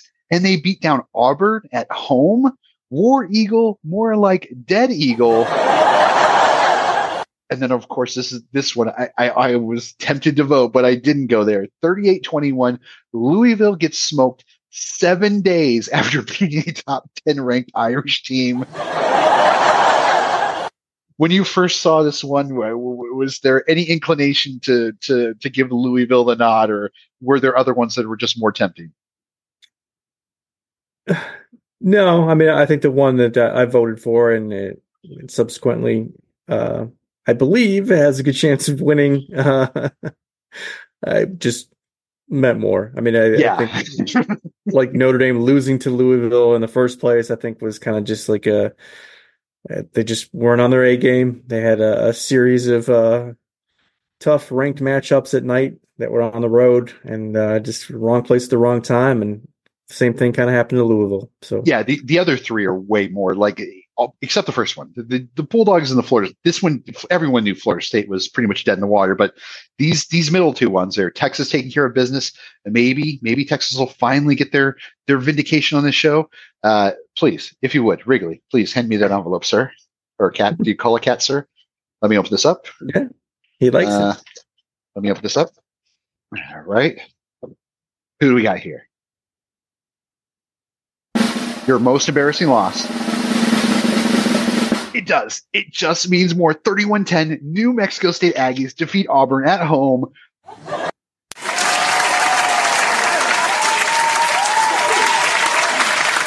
This was wonderful. An SEC team losing at home to our midweek favorite, or at least my midweek favorite, the New Mexico State Aggies. This is one that I think I remember when we did the show before, when we were previewing this game, I was like, if only they could pull this off, that would be a really nice thing for Jerry Kill, and would really put this program on the map, because he's really turning things around there. And it's a shame that they only seem to play on Tuesday and Wednesday night, almost exclusively on Tuesday night there for weeks in a row. And for them to pull this off, win against an SEC team at home against Hugh Freeze, when Auburn wasn't great, they weren't world beaters, but they were starting to turn things weren't looking as depressing. But after this loss, there were some real questions there in Auburn. I was shocked by this win, but yeah, I think this definitely is the most embarrassing loss for Auburn. There's no reason why Auburn should be losing to New Mexico State, a Mountain West team that didn't even win its own conference. Yes. Yes, indeed. Oh, man. And let's keep it going here. We have another one. This is another great one. And this was another one that has a lot of spicy voting here. This one is the Transfer Portal Player of the Year. Now, we had some household names. We had some big time names. We had guys that kind of changed the game, guys that we didn't even know were going to make it over here and be able to compete at the Division I level. And here they were shaking it up. This is always interesting, because when we look at these transfer portal players, I think originally we had Caleb Williams was our transfer portal player of the year last year. I think it's obvious because of the Heisman Trophy win and the great season that USC had, even though there was disappointment at the end. This season, it seems like individual accomplishments seem to trump team accomplishments with this award. What were your thoughts on this first one? Was this a hard one to vote for, or were you pretty set on who you liked? I was torn, because one of the nominees is near and dear to my heart and near and dear to a lot of Irish hearts. But spoiler alert, that's not the vote that I cast. I went for another individual because of the individual accomplishments, for sure. Yeah, it was really tough for me, because I knew that I really liked that one as well. And the more I looked at it, the more I think about the long-term implications and just what it meant for a program that was dead in the water. But let's get to our nominees. So our first nominee for Transfer Player of the Year, Sam Hartman, quarterback, Wake Forest to Notre Dame. Second nominee is Travis Hunter, cornerback, JSU to Colorado. Of course, the son of Neon Dion fame, Shedeur Sanders, quarterback, JSU to Colorado. And a surprise pick, Haynes King, quarterback, Texas A&M to Georgia Tech. Made the Yellow Jackets relevant, a threat in the pocket at every moment. Really, really great players. I think, other than Hartman, who's heading off to the NFL, I think all three of these guys, the three that are going to be remaining in college football next season, I think they're all three names that we're going to hear over and over again. I could see any of these three winning Baller of the Year next year. Do you feel the same? Especially with these two Colorado guys, the team's going to be revitalized. I mean, just really, really amazing talent all across the board. And Haynes King doesn't get enough credit for his play either. Yeah, very much so. I think, we'll only continue to see those guys grow. Yeah, to your point, and we'll see where they're at. And I mean, they won't be in. We don't think that they'll be nominated for this category, but maybe for the should be Baller of the Year award. Definitely, I mean, could happen. I mean, one of these ones really looks good. But let me get the envelope here, Wrigley. Thank you, sir. And your Transfer Portal Player of the Year, Shedeur Sanders, quarterback, JSU to Colorado. Oh my gosh.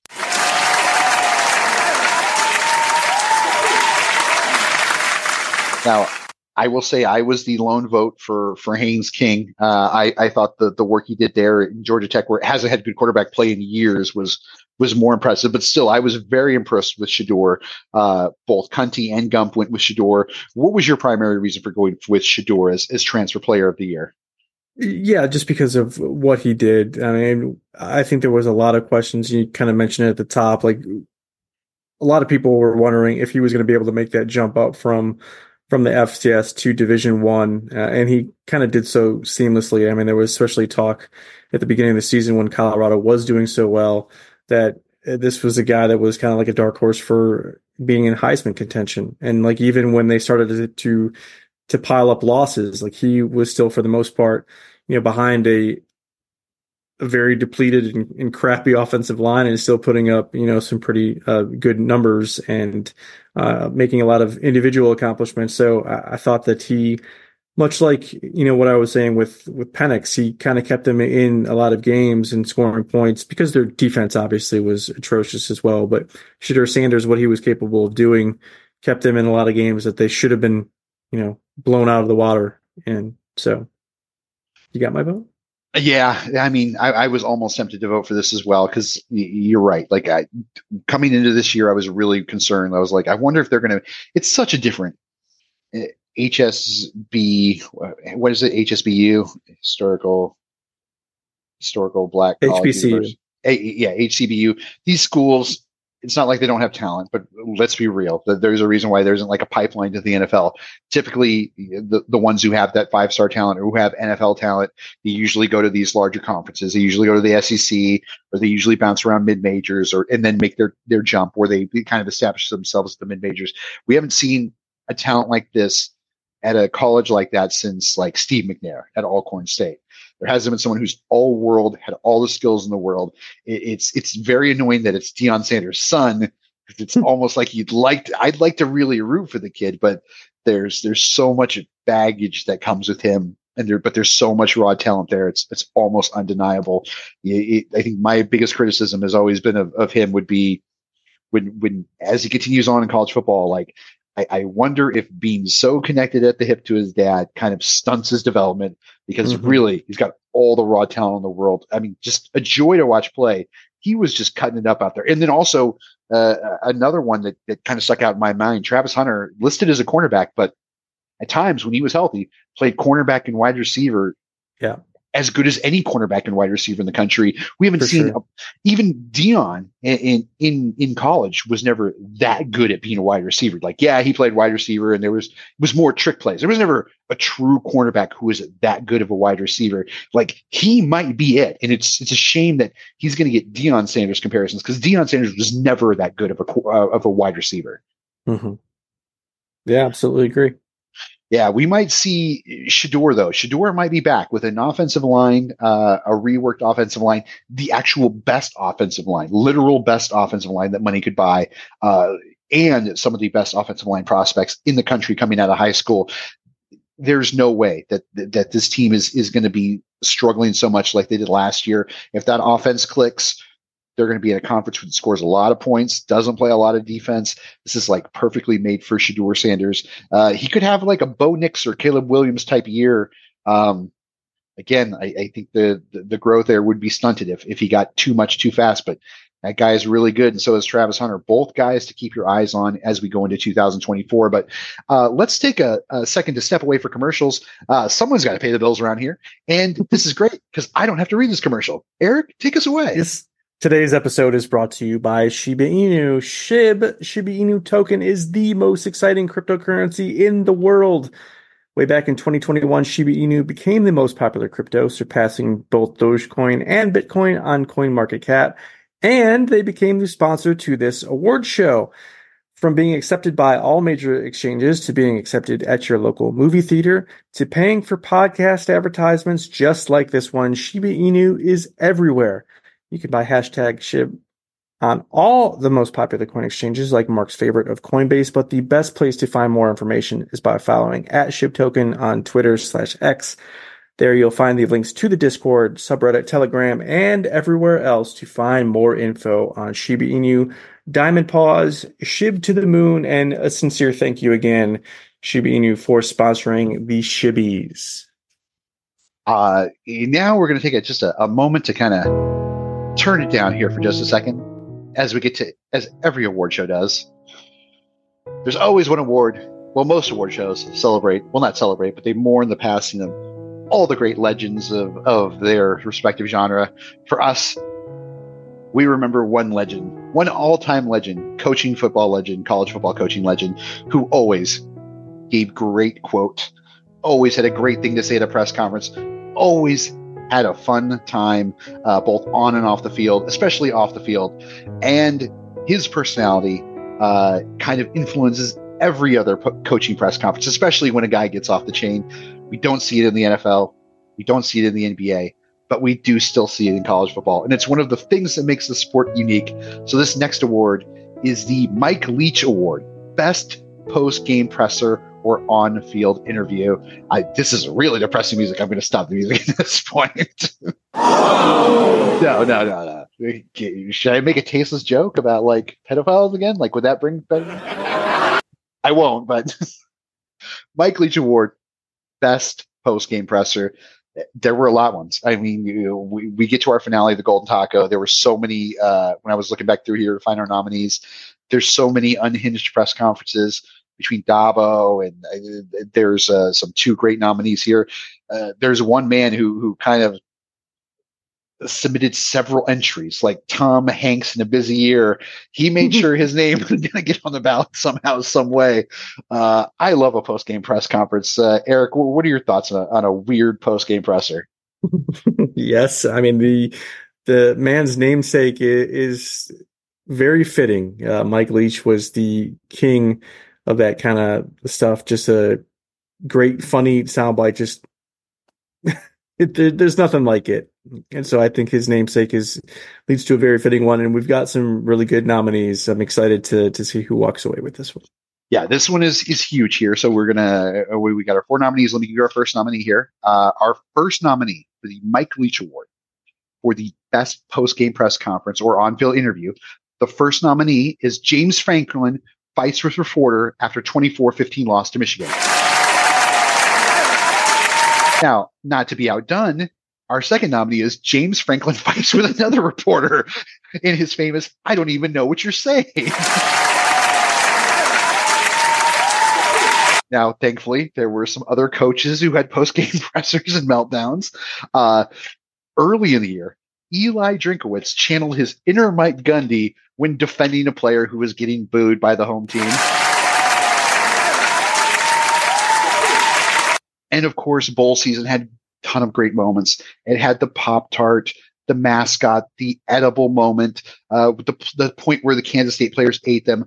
But there was nothing that quite met the energy or intensity of head coach of the Georgia Tech Yellow Jackets, Brent Key, correcting a sideline reporter that Georgia Tech is in fact a Coca-Cola school when they mentioned Gatorade.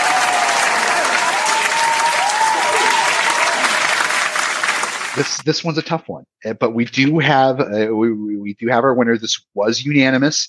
Everyone basically agreed. We all think back to the same presser. I know I've quoted this at the bar myself here, and he is going to be in the building to recreate this moment for you. Since we're in the theater of the mind, Wrigley, please give me that. No, give me, go, give me. Damn. Thank you, Wrigley. Jeez. That's why we hide you. Okay, let's get to our winner here. The award for the Mike Leach Award, the best post-game presser or on-phone interview, goes to James Franklin fights with another reporter. I don't even know what you're saying. It's like you're speaking Japanese. James Franklin is in the house. James Franklin, please, sir, if you would re-encapsulate that moment for us. I don't really understand what you're saying, because we would never, like my skin is curling when you say just drop back and chuck it deep no matter what. Like that is like, I don't even know what you're saying. It's like you're speaking like from just Mars. Just send a guy in a post pattern, take the shot, throw it. No matter what. Give your receiver a chance to make a play on a ball. Even if he might be covered 30 yards down the field, maybe you think he'll be open 45 yards down the field, and like Godwin did, or with Jahan or KJ. I still don't, like, you're speaking Japanese. Like we have never done that. Just throw the ball up and maybe he'll be open and maybe he'll catch. Like, my skin is like you're making me uncomfortable. Like, I don't know what you're talking about. So okay. Yeah, we would not do that. We would never do that. We've never thought about doing that as a head coach, as an offensive coordinator, as a receivers coach. I coached the receivers. I didn't want them to do that. So no, strong no. Like, yeah. Is there anyone more dramatic this year than James Franklin? I mean, Harbaugh always. Yeah. Yeah. But no, that Franklin was definitely doing his thing. He's like, no, hard no, yeah, no. I don't even know what you're talking about. He's just so. Yeah, I think Jim Harbaugh was notably left off. I think Jim Harbaugh's were so weird and unhinged. It's like, I've mentioned that on the show. I got to give props to Cat Williams that he made a great observation about Kanye West. You cannot tell a guy he's great and he's wonderful, and then when he goes off the deep end and he does weird shit, then you get to pick on him. It's almost like you got to be like, okay, there's something seriously wrong. And it's just so. Jim Harbaugh, in his famous speech about his mother, was left off this one because I didn't think I felt like there might be deeper issues at play there, and I didn't pick on a guy who's obviously got some weird thoughts. But James Franklin, I think, is a deserving award winner here. A nice freak out. It meets all the requirements. He lets the reporter speak, like lets the reporter hang himself. He emphatically responds, and then he makes these wild jumps to, like, I don't even know what you're saying. It sounds like you're speaking Japanese. We would never do that. No. And then he grandstands. Just, it meets all the requirements of a great press conference. A man who doesn't want to be there, doesn't want to answer questions, and instead of just giving you a curt Nick Saban, like, no, I'm not going to answer that, he just decides, like, you know what, I'm going to pick on this reporter, when obviously the reporter doesn't know what he's talking about. James Franklin, I would have preferred a little bit more fun, but I do like a meltdown. If you're going to beat up on a reporter, I'm all for that. Like, I think it's okay. Because he wasn't, like, gracious about it, just where he just, like, let the guy kind of slink away and just move on. He just kept poking at it. It's like, what are you talking? I don't even know what you're saying. He just kept going on and on about it, like belaboring the point. It just, I think that's what made it that much funnier. Well, there's a current example of this in the NFL. I think it's Todd Bowles from the from the Tampa Bay Buccaneers. Like, so they're playing in Detroit, and one of the reporters, again, this is a foreign reporter. So now we're getting to the point now where like you have people who don't cover football who are there asking questions about football. And we see this with the Hollywood Foreign Press. Like, you have to extend them some grace. So there was a woman who asked, like, well, because you guys are going to Detroit, and I know weather has been a factor in a lot of playoff games, how are you going to acclimate to the cold of Detroit, being that you're from Tampa Bay? And Todd Bowles could have got up in her ass and could have been like, what do you know, how did you get here? And you can leave all of that to the commenters, to the internet commenters. Like, why is this woman interviewing? There's all this time to freak out, but there's in true classy fashion. He's like, well, they actually played a dome. So I think we're going to be okay. There's going to be some time where we have to get out of the car and we're going to have to be outside, but we don't feel like that's going to be a factor. We feel like we're going to be, but James Franklin is not going to extend any grace whatsoever to any reporter at any time. And I am here for it. The better the sound, the better the show. The weirder the stories, the better the show. So like when I hear like Georgia, that there's a report out there that like 60% of the coaching staff has had multiple traffic violations. I love that. It's great. It does help those dark times when we don't have a lot of options for tacos. The weirder, the better. Yeah, and if you freak out after a worthless game that doesn't mean anything, when you won, by the way, that's grade A content. So congratulations on our winning our In Memoriam trophy, Mike Leach Award. Let me give you a little bit more of this. The beautiful, sad piano instrumental song, Teardrops.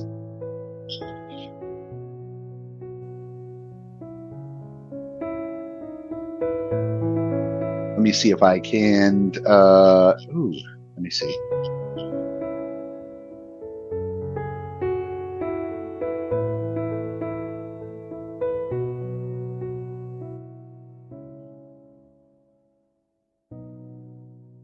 All right, Eric, now that we've slowed everything down to a halt. Now that we're all tying nooses together. Yeah. Bring the show back up. We've got some fun ones for you.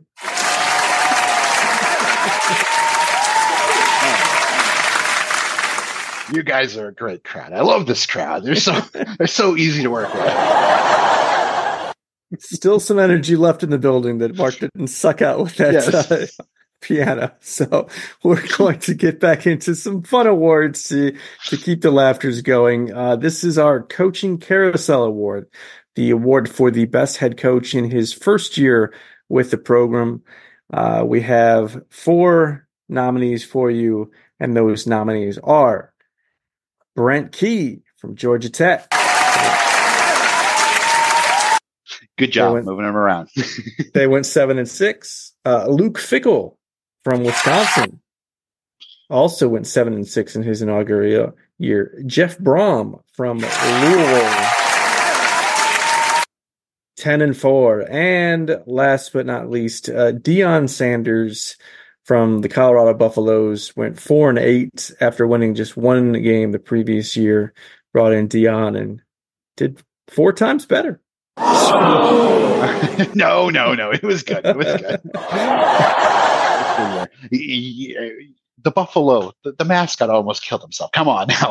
Let's give it. Let's not be James Franklin about it. Let's extend a little bit of grace. On his Spotify playlist, the Colorado Buffalo was that piano moratorium music that Mark was just playing. So I think we all would have been in that same boat. But the winner for the Shiba for the Coaching Carousel Award, the best head coach in his first year with the team, goes to Deion Sanders, Colorado, 4-8.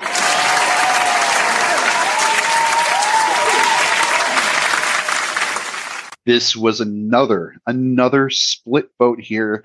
I'll give you my thoughts first here. I went with Brent Key, overruled here. No, I can understand this. I can understand even Time Magazine named him Sportsman of the Year. I can understand all of it because to Eric's point, this is a program that was basically left for dead. before that hire, I mean, because of that hire, they were able to exit the Pac-12. They were able to go actually bring in recruits. The stadium attendance totally changed. I mean, it changed the whole entire paradigm at Colorado. I can totally understand that vote. Not going to hold it against them. However, in my mind, as someone who follows the sport obsessively, and I wonder like what's going to stick around for good, I'm always more impressed when a guy takes over a program that is like truly hopeless and can squeeze something good out of them. I went with Brent Key. You went with Braum. What were your thoughts with Braum? My other part of that question is like, can you live with Deion Sanders winning this award?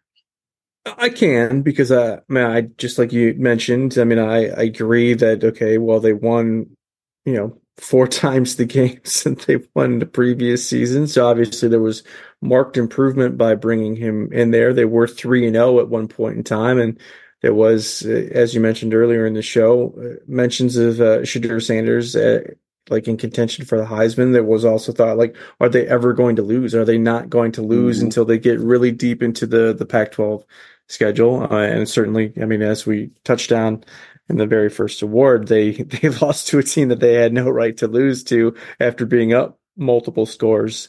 But yeah, he still, it was a circus. I think it brought a lot of kind of unwarranted and maybe not the most glamorous attention to the sport that we love, but it also did bring a lot more eyes and attention, people that didn't really care about college football before, then started watching it just to see what would happen with Deion Sanders in Colorado, which is, for the good and for the bad as well. But so I can't argue with him being there. I went with Braum because it was a 10-win season. I mean, they did play for an ACC title game. They did beat, my beloved Notre Dame Fighting Irish pretty, decisively. It was a team that, on paper probably should have lost every game and ended up winning 10 of them. So I think that had, at least something to do with his coaching props. So, yeah, he's kind of not getting enough credit there. I mean, that's an amazing win, amazing season for Braum, an amazing season for Louisville. I wonder how much they're going to keep that up. But talk about going in there when the cupboard was mostly bare and kind of turning things around without having all the hoopla. But yeah, right. To Deion Sanders' credit, I mean, no one got people talking more about college football early in the season than Deion Sanders. I remember at one point, well, of course, Mina Kimes is breaking out the race card. We have different colleges across the historically black college and university group talking about he's the black head coach, wondering if he would have received all the criticism early on. Like basically all the controversial hot button topics that you could jam in. They usually go to the NBA or to the NFL. Like everything hot button controversial was in the world of college football, and all the eyes were there. I think at one point there in one of those Colorado games in Boulder, you had Vin Diesel, Will Smith was in the audience, Chris Rock was there at one point. We're talking about a Boulder where they could barely pull 5,000, 7,000 fans last season. And now you got Vin Diesel sitting next to Chris Rock. I mean, it all because of the head coach. That there is something to be said for superstar power there. And as we move into this new era, that's all based on money and status and what kind of attention you get. I mean, for better or worse, I mean,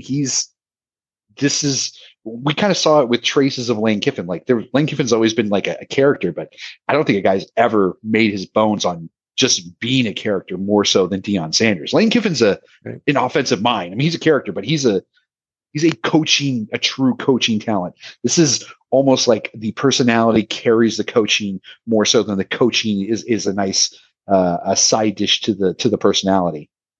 Well, I think with the Lane train, there's style and substance. I think with Deion, we're seeing, and again, okay, they won 4 games when they had only won 1 the season before. So I guess there's a little bit of substance, but definitely with him, it's much more style. It's all about what he can do for himself, about with, books and albums. And I know we're going to talk a little bit about it later with his rap career and that being kind of brought back into the limelight, and him being on television commercials and him trademarking slogans. It's definitely all about him and his brand and what it can do for himself personally.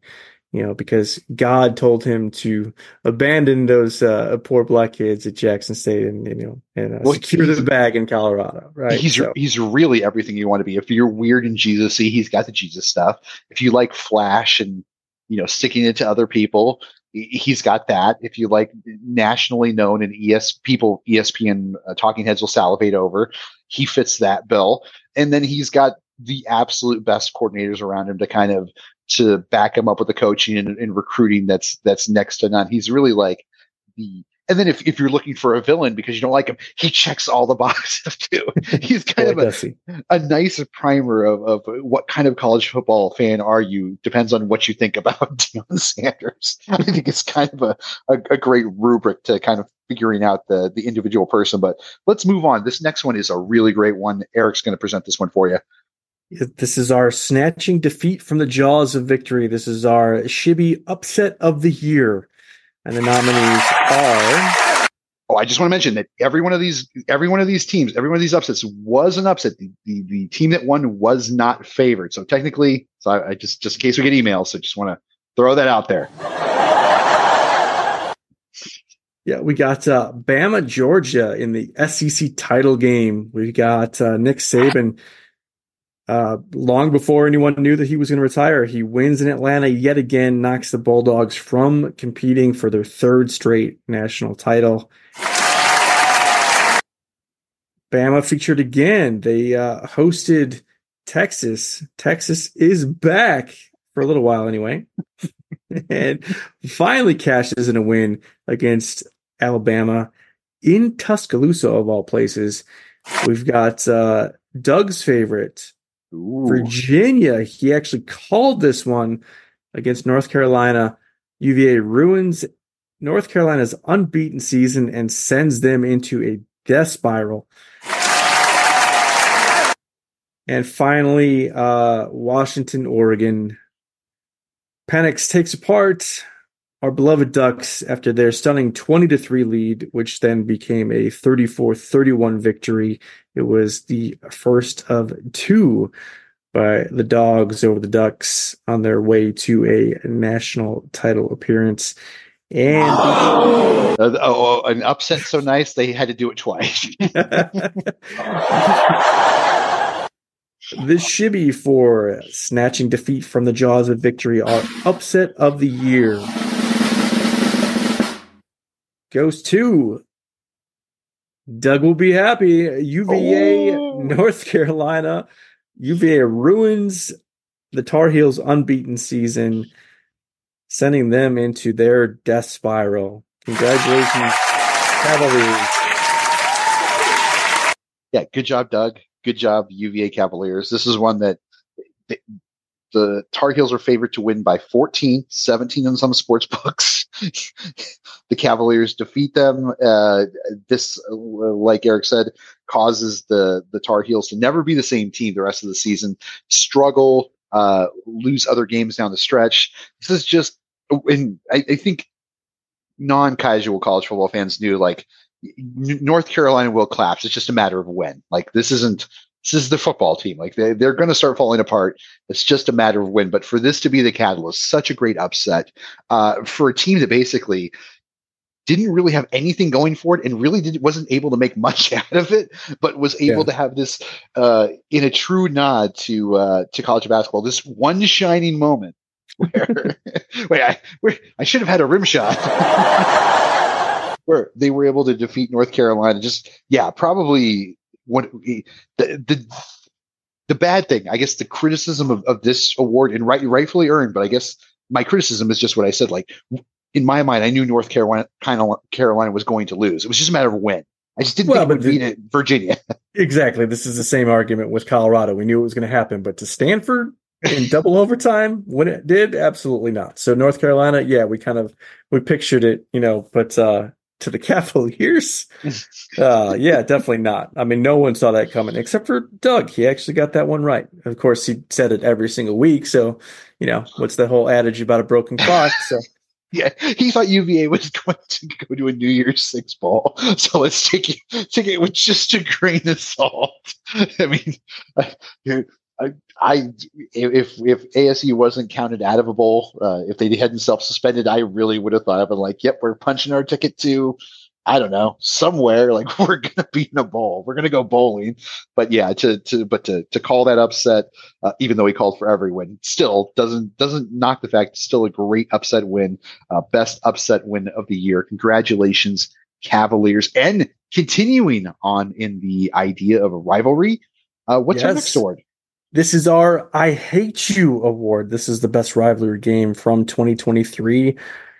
Your nominees for this esteemed Shibby are the Rocky Mountain Showdown, Colorado 43 versus Colorado State 35 in double overtime.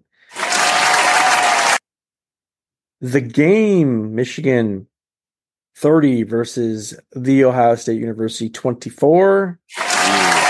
Great game.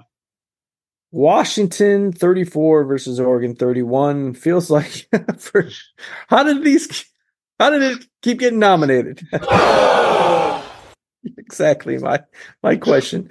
Red River Shootout, Oklahoma 34 versus Texas 30. There's another listing here, but it has. Oh yeah, that's. Okay. I have that. I think Wrigley chewed a little bit of that card here. It's the Iron Bowl, Bama 27, Georgia 24. That's the SEC title game. This is the SEC title game. Great.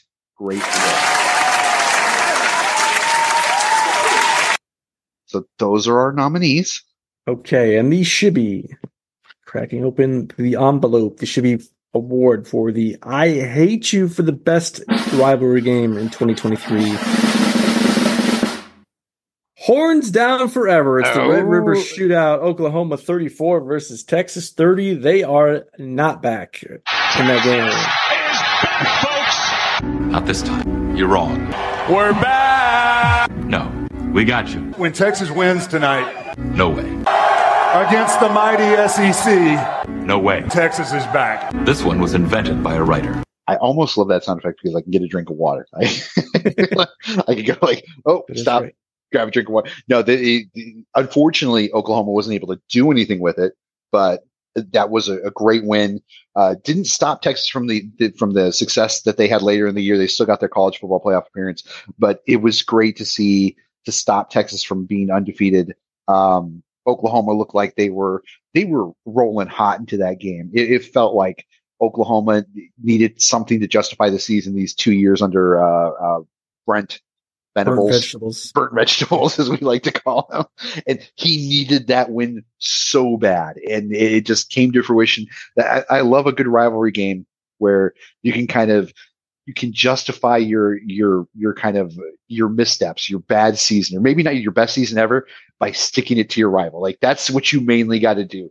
You can't stop Texas, but you can sure as hell cause them trouble along the way. And that win was a real special one for Sooners.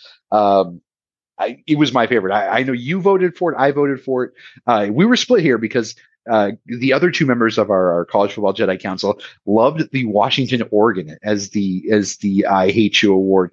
Rivalry game, everything on the line. They loved the first game. I put this in the hands of fate. Random.org decided this one. And the computer says Boomer Sooners.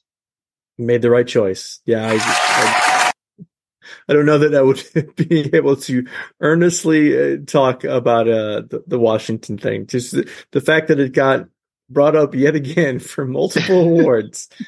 Yeah, it doesn't sit right with me. I imagine it must definitely not sit right with you. So yeah, it was one that I was like, I'm going to make sure this one gets the credit it deserves because I'm going to be called a homer if I leave it off. So I was like, it should get its proper placement. It was an amazing win by Washington.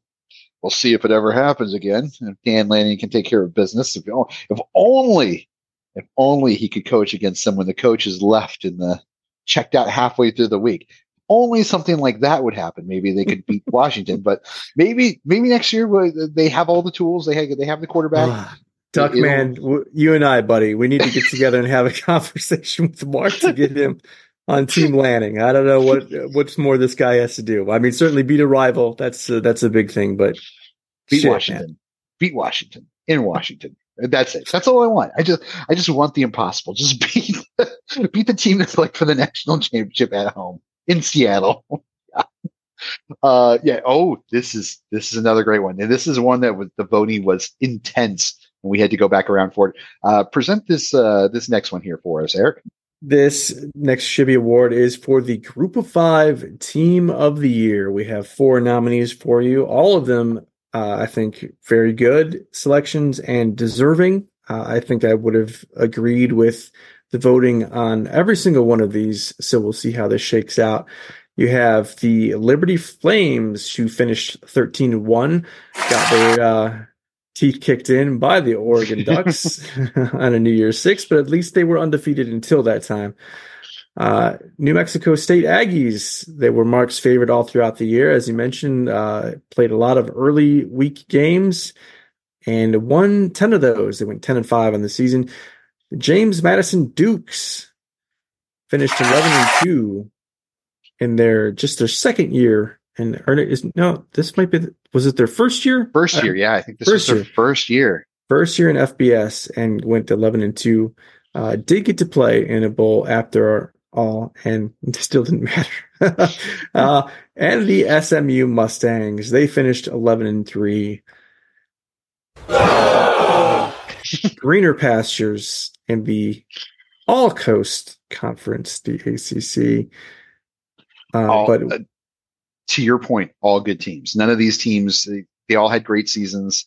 I think any one of these teams could have won the award. This is one that there was no consensus on. It came down to a second round of voting.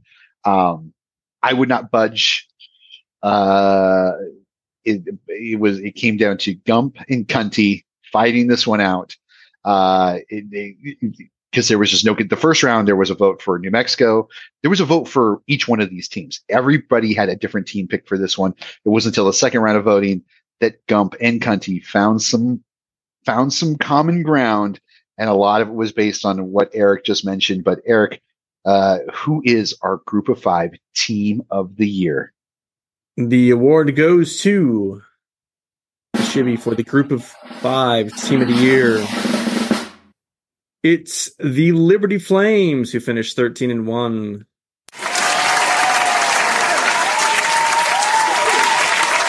Yeah, to Eric's point, I think this is what moved the needle when their argument got started on the group text was undefeated regular season. Yes, they got destroyed by Oregon in a bowl game that nobody showed up to.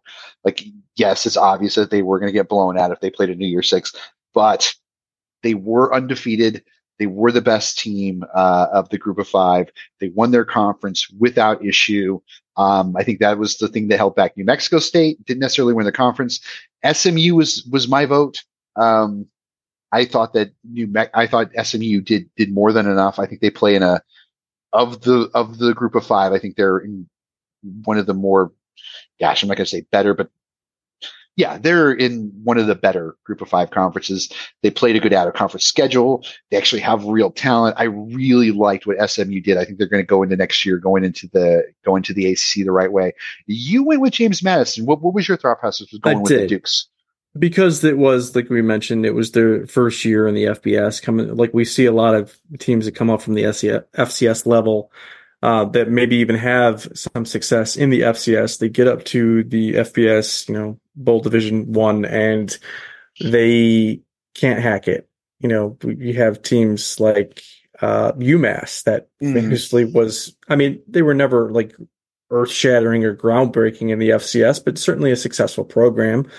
And they come up to FBS, and now if they win one game a year, they're lucky. And but James Madison, they didn't miss a beat. Certainly, they're in a conference where it's not a whole lot of talent. So the favorable schedule certainly, and they did end up losing a couple of games. But an 11-2 season in your first year in the FBS, that's nothing to sneeze at. So. Yeah, I really thought about voting for them. I looked at that out of conference schedule. I liked SMU better, and I wasn't ready to jump on the bowl game result. Really held Liberty back for me in my mind. I just wasn't going to do it, and I felt like if I voted New Mexico, it would have been like too much of a homer pick. So I was I'm gonna lean towards SMU. I'm going to stick with my guns. I could have Cunty at one point was willing to swing a vote New Mexico State's way if I would revote my way. And I was like, we don't deal in backroom dealing, my friend. We got to have a clean second round of voting.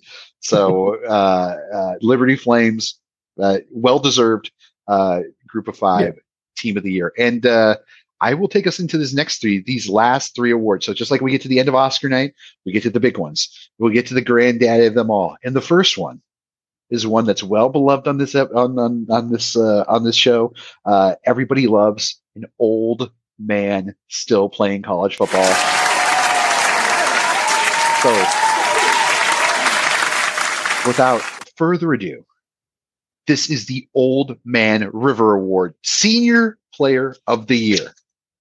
We talked about these guys already. These names are familiar. All four were in the running for Baller of the Year. All four are seniors. All four are quarterbacks. Let's get to the nominees. So your first nominee, with 2,756 yards passing, 20 touchdowns, and only 2 interceptions, Jordan Travis, quarterback, Florida State University. With 4,648 yards, 35 touchdowns, 9 interceptions, and a blank space on his shelf where the Heisman Trophy should be, Michael Penix Jr.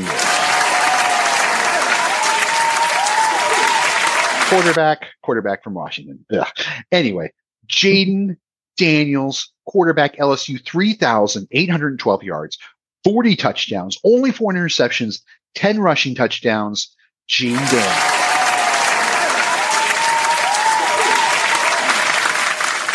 Former Arizona State Sun Devil, and our last nominee, of course, had a great Heisman campaign, had billboards all across this country and New York City, with 4,508 yards, 45 touchdowns, 3 interceptions. A man who's been around college football for what seems like forever, quarterback from the University of Oregon, Bo Nix.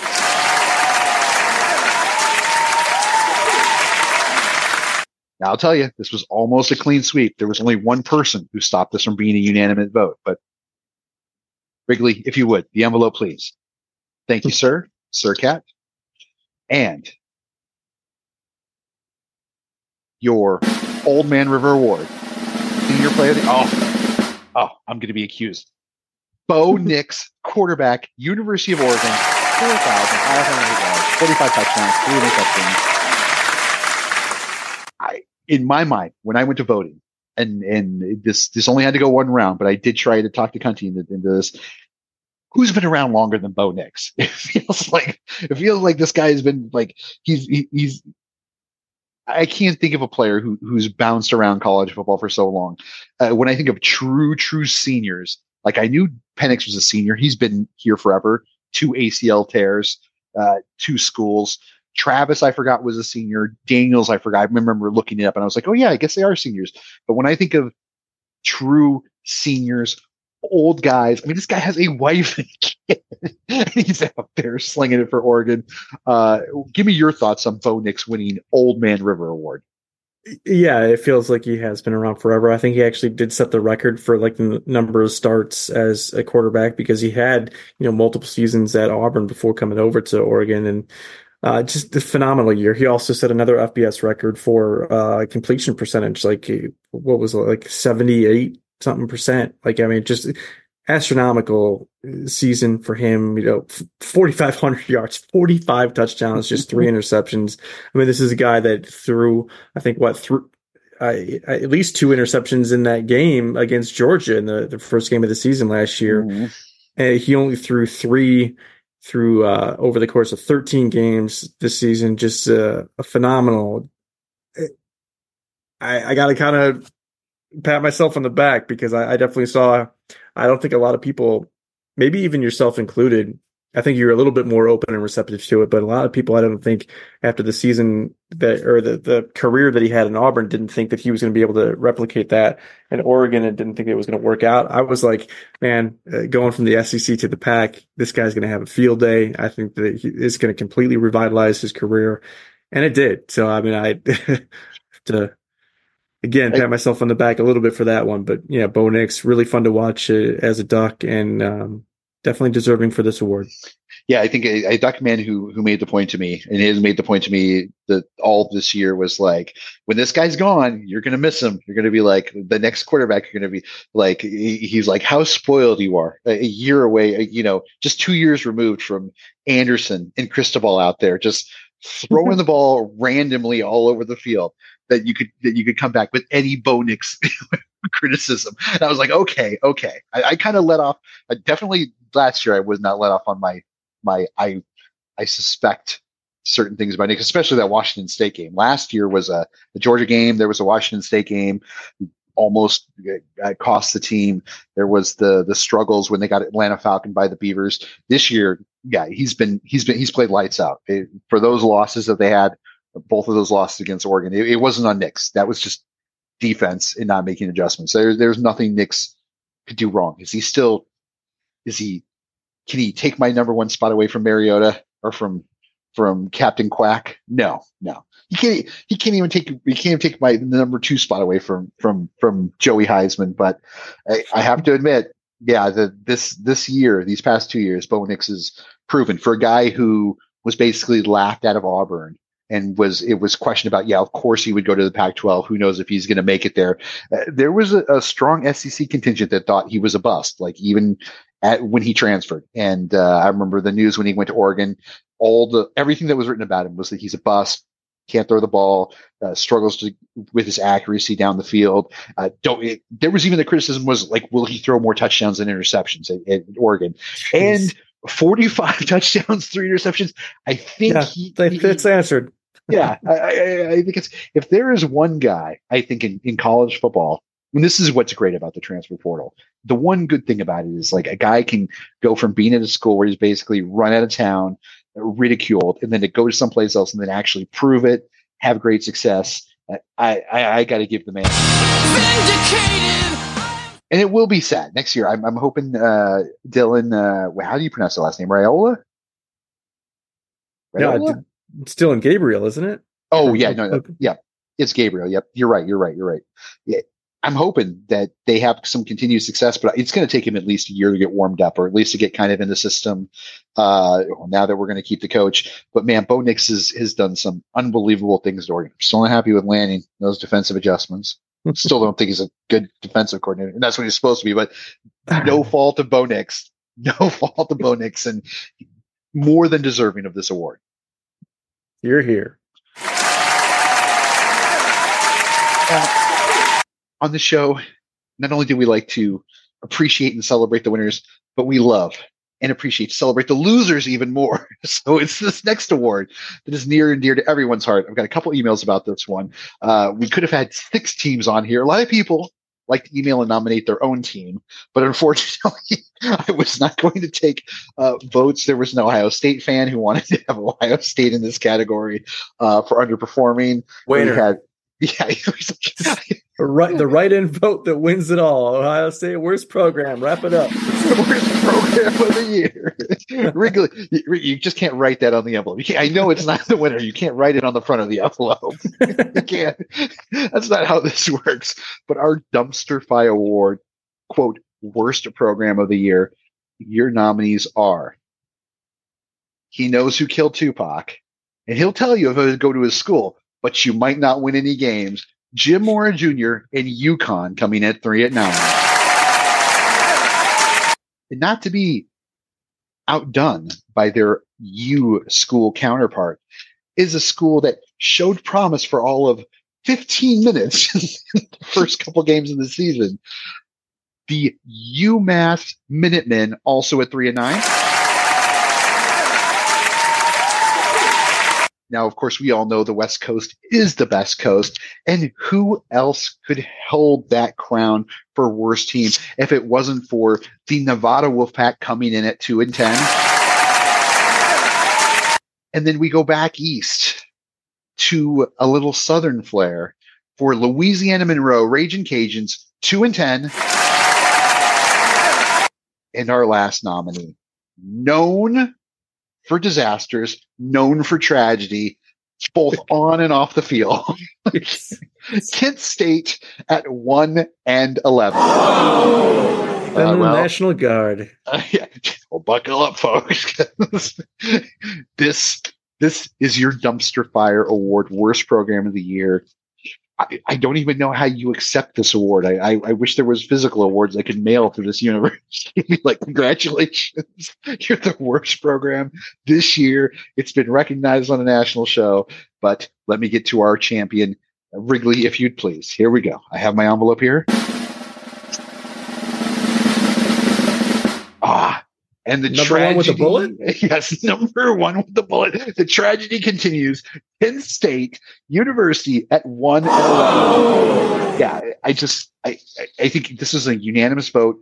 I think when you look at 1-11, it literally does not get any worse than 1-11. The kind of hopelessness, I don't know, like you could only experience if you were trying to find the love of your life in central Wisconsin. I mean, it's kind of just. Was that too much? was that too much? He won't get this far. Well, audience, I'm going to need you to check me out. I really should have downloaded a boo sound. Oh man! Is there a boo hiss sound? What are your thoughts on hold on, I think I did find a boo sound.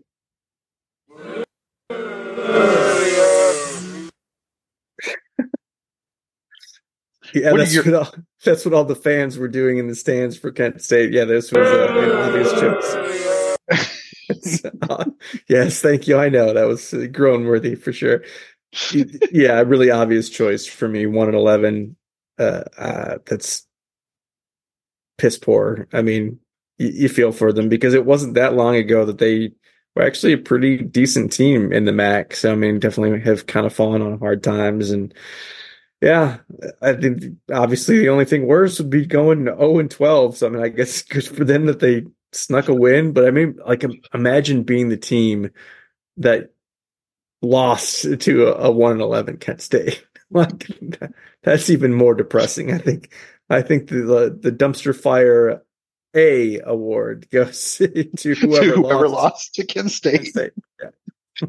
Oh my gosh! Well, we got to make sure we get to this. So this is one of the most coveted ones. There are two.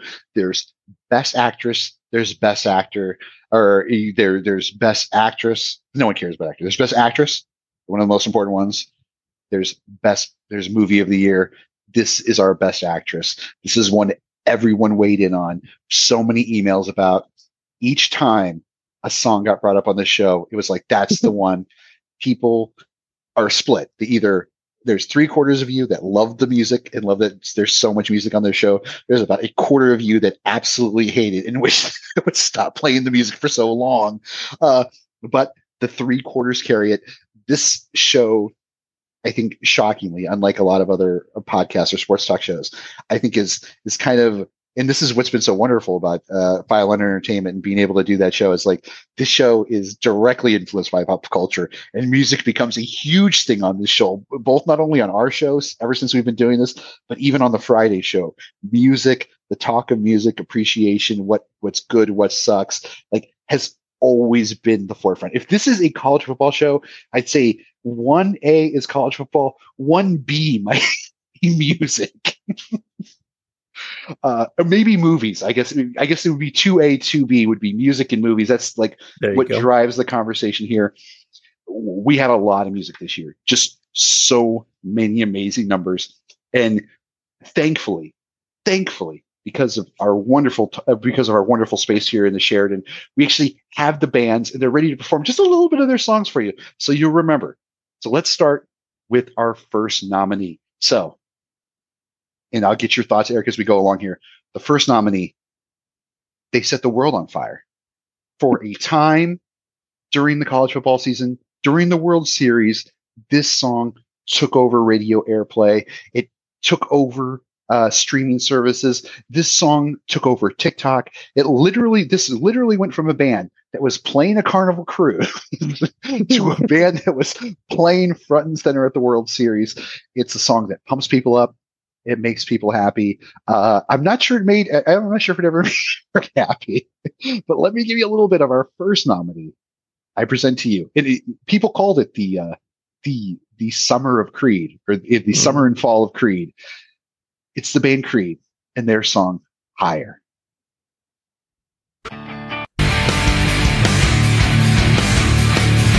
When dreaming, got it to in all the world, time and time again. So here's the bad thing. Let's get right. What I need. I know what I need.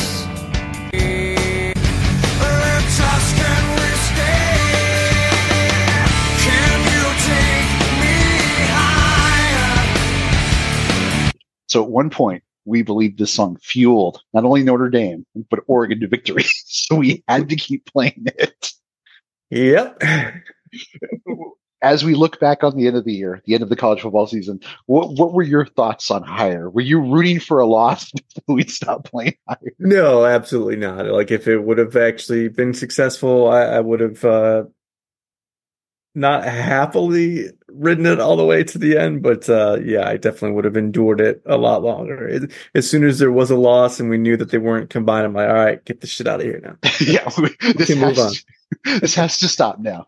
Now, another song that took over this show, and it started on the Friday show, and it worked its way to this show, and it became more of a punchline for our lovely co-host, great friend Jared. It's a song that the fans became weirdly, obnoxiously fascinated with, wondering why I couldn't play more of it, and asking for a breakdown of the lyrics. We had a request to write a movie with this song as the main theme, starring Nicolas Cage and drag, which I was like, I don't think I have the creative chops to pull off said project, but it was Broken and Beautiful by Kelly Clarkson. Let me give you a little bit of that. For me, I know I'm superwoman, I know I'm strong, I know I've got this 'cause I've had it all along. I'm phenomenal and I'm enough. I don't need you to tell me who to be. Give someone just hold. She really belts it, man. I got to give her that. I mean, it's just a terrible, terrible song, but she really. Don't fix me. Don't try to change a thing. Give someone. Eric, your thoughts on Broken and Beautiful making its way to possibly winning Song of the Year? I mean, I feel like you teased us a little bit there. Like, I feel like, wasn't that like the next line? You got to get to like the Broken and the Beautiful. You got to let it play out, man. Okay. Just know me, 'cause underneath, I'm broken and it's beautiful. There you go. I'm broken and it's beautiful. Wow, she really she gives it up. What are your thoughts on this one possibly winning Song of the Year? Yeah, you're right. I mean, what a delivery. A terrible song. Well, I mean, I don't know about like, the message of the song is good. Good, yeah. I think it's not very strong. Her delivery, yeah, pretty decent. I approve the message. I don't like the song, but sure. There's a couple people. There's a couple people in art. And let me, because I've been so shitting on Kelly Clarkson the past year. There's a couple people in art, in the world of art, who you hear something they create and you're like, that person is so done. They've lost it. They're garbage. And then you could hear the very next thing they create and you'd be like, they're so fucking back. Like, I can't believe this. And who would have ever counted this person out? There's Nick Cage. There's Ridley Scott. There's Kelly Clarkson. Those are your holy trinity of it's so over. They are so back. Well, anyway. I kind of think that you thought the same thing with Katy Perry as well until you heard that. What's the Canadian commercial song? Oh yeah, she's another one. Yeah, just you go. Sling, I hear no, not Sling. Just Eat. Let me see. I think I have that one too. Let me see. That's another one that should have been on the docket for Song of the Year. That's another one that won our hearts. The problem there was, let me get to I have a whole list of, I have a playlist song called Katy Perry And it's literally every song I like from Katy Perry, which is 60 songs, by the way. But this is wow. This is remember, this is a commercial. But I'm going to put this. Screw this. Sorry, studio audience. This one's getting put back in the hopper here. Let me give you a little bit of Justy. This is a commercial. This is a commercial for a Canadian knockoff DoorDash company. Did somebody say just ring, ding dong, ring a ding ding they say just ring, ding dong, ring a ding ding they say just ring. Want my curry in a hurry, extra sauce on the low, and I want also. It's wonderful. It's just how could the best song that Katy Perry wrote in the past, like you hear some garbage like Harley's in Hawaii and you're like, what the hell is going on over there? Like, what is she doing? Just wasting her talent. Terrible blonde hair, terrible dye job, terrible song. Just like, thank God she's pulling a check from American Idol, because I don't know who would give her money for singing. And then she drops totally redeems herself. A banger like Just Eat. Sushi while I watch a movie. Papaya salad while I sing a ballad. Papaya salad while I sing a ballad. Eat some ice cream, make it a swirl. Gotta treat this California. Look, I don't know if she wrote the lyrics, but I love Roar, but this has got better lyrics than Roar. It's got more uplifting messages than Roar. Roar has got one of my favorite song lyrics of all time. I went from a zero to my own hero, which is like probably the greatest song, the greatest lyric in all of pop music. I went from a zero to my own hero. Come on. There should be a legend award for that. So we'll throw that in the hopper. But Eric, there was one song during the rise of Creed, while Creed got all the attention. There was another song that got mentioned in passing that became the backup song or the secondary song, but somehow the fans clung to it. They loved it more. If they were going to hear Creed, they wanted to hear this one, a band that never kind of got its due, a song that's totally underrepresented in media. I present to you Buck Cherry and Lit Up. And right from the opening bars, you're like, yeah, this kicks ass. Fuck yeah. Oh, yeah!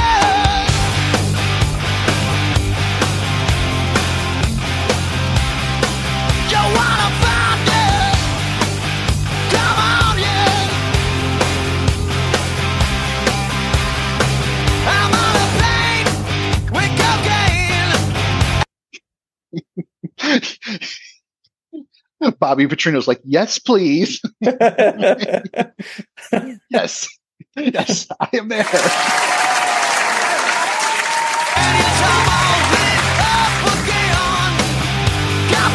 Such a crowd pleaser. I don't know how. I think we got into this song because we were talking about cock rock and Creed, and we were talking about other cock rock bands, and how this was such a banger. Now I think I heard it for the first time when we talked about it on the show, and I was like, oh my gosh, maybe this is a better pump up song than Higher. Higher, you got to wait till way in, like a minute in before you even get to this. Just right from Jump Street, you're into it. Is laying it out, and then of course. There was one final song that's in contention. This one, we talked about Deion Sanders has already walked away with one Shibby, and this song was part of a larger retrospective, and it kind of grabbed the imagination of our listeners as well. I present to you before he became head coach, but after he became a player, there was Deion Sanders' rap career, and this is his hit single, "Must Be the Money." It's got to be because I got people want to be my friend. People I never knew. People I never thought about associating with. I don't know what it is. Talk to me. Check it out. Diamond relax with gators on my feet. By the way, I just want to stop right here. This guy is in charge of young people. Molding young minds. He's in charge of them. I got some pepper. So there's a kid away from home for the first time, probably in most cases, probably didn't grow up with a father, and like They're getting a chance to get a college education, probably make some money playing football, live out their dreams. And this guy right here, he's going to be the guy in charge, making sure your child's safe. Well, we didn't say what he's molding it into. He said it's molding your minds into what? That's anybody's guess. There's Nick Saban talking to you and your child saying, if he wants to work hard enough, I'm going to make him, he can be an NFL player, but I can guarantee you if he leaves Alabama, he's going to be a better man. So there's that. And there's nails too. 6 buttons down and I don't know what to do. Must be the money. It's turning them on. Must be the money. Yeah, we talked about this at the time. This is like the song of college football. This kind of makes sense. Well, like, I wonder, when Rome burned, there had to have been people who kind of ironically enjoyed it, who were like, yeah, you know what? I'm all right with this. Like, we didn't need all these buildings. This is the greatest song to celebrate the death of college football. And it is nominated here for our Shibbies. This is one of the most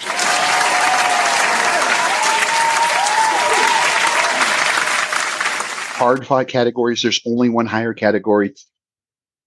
Eric, before we announce it, what are your final thoughts here before we get to our song of the year?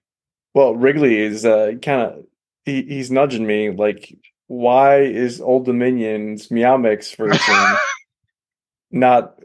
I mean, this is a song that's featured every single week, and he's like, "This is my category. Why is that song from my category not?" I think he's a little upset. Ooh, he's throwing off backstage. Oh my gosh, he's knocking water bottles. Oh my God, Wrigley, not cleaning that up. Wrigley, I'll give you. Meow, meow, meow, meow, meow, meow, meow. We've had it for more than you. I'm sorry. Well, let me, Eric, if you'll hand me that envelope, because Wrigley has already walked off set. Yes, he's gone. He's moody. Hey, you can't help it. Stars and talent, they're going to be a little. You can't hold it against. All right, so let's get to our winner. Let me see. And the Evil Mark Show Song of the Year. Oh my gosh, I thought it. I thought it would be them. I thought they were going to take us hard. I thought they were going to take us higher, but no. We're on a plane with Coco.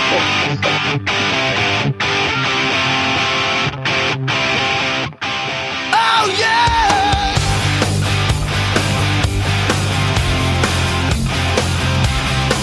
You wanna find it? I feel like this one we totally 100% got right. The vote was split. This was not unanimous. There was one voter. No, there were two voters. Gump and Cunty. Gump liked higher. He thought that we had much more play out of that. He liked it more. Cunty loved Must Be the Money. He loved Deion Sanders. He thought it was a great song. But me and you, obviously the host of this show, we saw the true value in this. We knew what the Evil Mark Show Song of the Year would be. We found it by accident. We weren't trying to make a joke. We stumbled upon it, and we stumbled upon magic. Lit up as Song of the Year. Give me your thoughts. Absolutely. It's great. I don't know. I think I might have even brought it up intentionally when we were talking. I don't really remember, but I remember when you brought Creed to the table, and I'm like, yeah, I think we kind of said similar things at the time. Like Buck Cherry seems like it, lit up. Definitely feels like it would be more of a song kind of in the vein of getting you pumped. And I think, yeah, hell yeah. Come on, yeah. I'm on a plane with cocaine, and yes, I'm on. So thank you, Buck Cherry.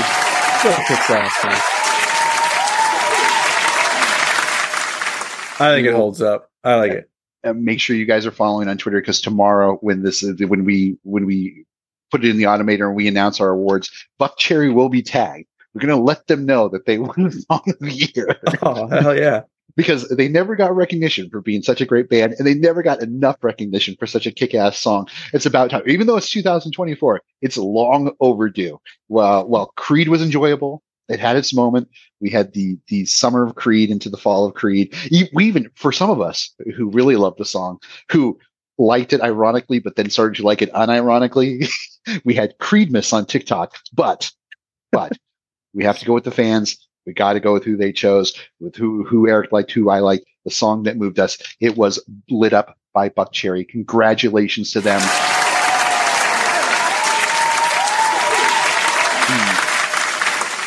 the second greatest award, but we're getting to the first award.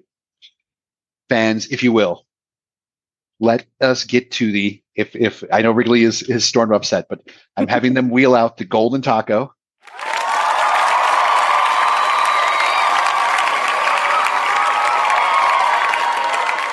Now, there is illustrious company for the Golden Taco. If I may remind you, Texas, the monkey biting the child's face, won the first Golden Taco. Last year, we also had an amazing story win the Golden Taco. Let me see if I can find it here. Oh, yeah, here we go. Sound bin. This will be fascinating. I can't tell you because I don't know what I did with the file because I have other stuff up, but we'll get to this one. This is the most coveted award. If the Shibbies are the most coveted award in all sports, this is the granddaddy of them all. This is your Crystal National Championship Award. We've looked at all our tacos this year. We took our voting from our Jedi Council, but I based it mostly on the email responses that we got. So when we do these tacos are usually the funnest part of the show. It's a chance where we get to do our most writing. We get to have our most fun. And I'm always shocked by the ones that you guys kind of enjoy. It's always interesting when I hear back from you, like, oh yeah, that's great. Like, oh, that's hilarious. Did you see this? You guys love tacos. We love giving the taco awards. And of all the tacos we've done this college football season, this is the one that got most reaction. We did take voting on this, but I didn't care how the voting went because I went by based off email reaction. We got more emails about this than anything else, both positive and negative. I mentioned in the last award, 3/4 of you love the music, 1/4 of you do not like it, but you all agree that this particular bit won your heart. But there were a lot of different ones that might be out there. Let's get to our nominees. So the first nominee for Golden Taco, the best taco of the college football season, was Poverty Promotion is Painful, Liberty, all gas, no brakes, right off a cliff. And this, of course, was Liberty using a Buick in their video and picture.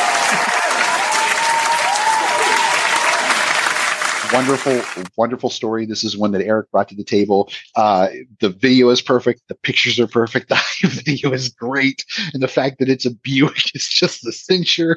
It's Liberty. It met all the requirements for a weird story, meets weird pop culture, just a nice criticism of everything.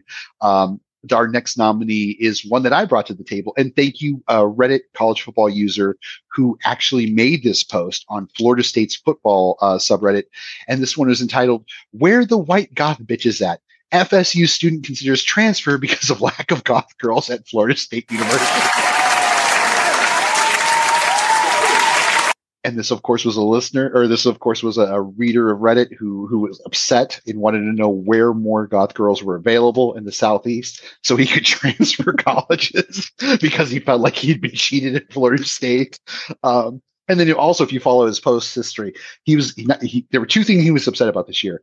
The goth girl situation, and then also the screwing over the Orange Bowl invite. So rough year for that Redditor.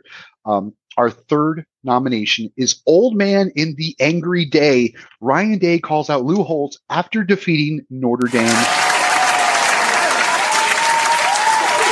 A lot of great rivalry this year. A lot of weird rivalry. There was Paul Feinbaum versus Ric Flair, but Ryan Day versus Lou Holtz was probably the most bizarre. I still remember that on-field interview. I almost considered for on-field interview of the year. It's just too, for me, I was like, I don't like the fact that Ryan Day was picking out Lou Holtz but then Lou Holtz trolls him back. You're a Notre Dame fan. Were you proud of Lou Holtz, or were you like, this guy's always a spectacle? It's no big deal. Like, column A, column B, like. That's a very judicious answer because I only presented with you. You have to co-sign every weird shit Lou Holtz says, or you have to defend Ryan Day. Not. No, I mean, sweet Lou. I mean, he won a natty, the last one to do so. So, I mean, obviously, he's always going to have a lot of Irish faithfuls support from that. It definitely when it's up against Ryan Day, but some of the other wacky, zany stuff that he says can't co-sign him on. But certainly, we're in his corner against Ryan Day for sure. And then there was the, this one might be the favorite in the clubhouse, the Oedipus swimsuit competition. Jim Harbaugh makes it weird and sexual about his mother. This was Actually, no, crowd. You're not. You remember, he said he likes his team like he likes his mom in a bathing suit. Yeah, it's that terrible. It's weird. It meets all the requirements for an Evil Mark Show taco. One, it's got a crazy coach, Jim Harbaugh. Two, it's got weird sexual overtones. And three, it makes everyone uncomfortable. A great writing point to get off your next idea. And our last one, also in the competition for Golden Taco. This is one that split the crowd. They weren't sure if they loved it or they hated it. The Deion Sanders musical retrospective mini file under entertainment episode, Deion Sanders edition, where I sideswipe Eric with 5 Deion Sanders songs. And I was told, even by people who like this segment, that it ran too long. As someone who likes to sideswipe Eric sometimes with these music ones, and maybe it'll have to be a movie one next college football season, it's the best thing ever. I love doing a mini file on entertainment, especially when it's something I know we would never get on the real entertainment. So to use the music and the sound effects, and we even played "Is It Hootie" in that particular one. We did, yep. Which really upset people because they were like, I thought the bit was over and Mark won't quit. So we'll get to the Golden Taco right now. Fans, friends, countrymen, listeners, shit posters, trolls, degenerates. We have our Golden Taco, and the winner is, you'll hand me the special golden envelope. Thank you. Dan Cortez is here. Please give it up for him. Give it up for him. Thank you, Dan Cortez. Thank you. Thank you for filling in for Wrigley. And who knew he was just outside mopping? We got him right in here. Dan Cortez. Here he is. Thank you, Dan Cortez. Thank you. Here we go. Let's see. Who gets the Golden Taco? I don't know why I took a shit on Dan Cortez. He's all right. I met the guy. He's an all right guy. The Golden Taco goes to... Yeah, you met him outside mopping. Okay. Hey, Dan, you can't hang out here. You got to go back into the hallway. Someone's got to clean the floor, bro. Hey, I'll tell you later who wins. Our winner is, the fans have spoken. I voted this. Actually, I didn't vote for this. Gump and Cunty voted for this, but our fans are the ones that carried the day. The Deion Sanders musical retrospective mini file under entertainment episode, must be the money, is what we're calling it.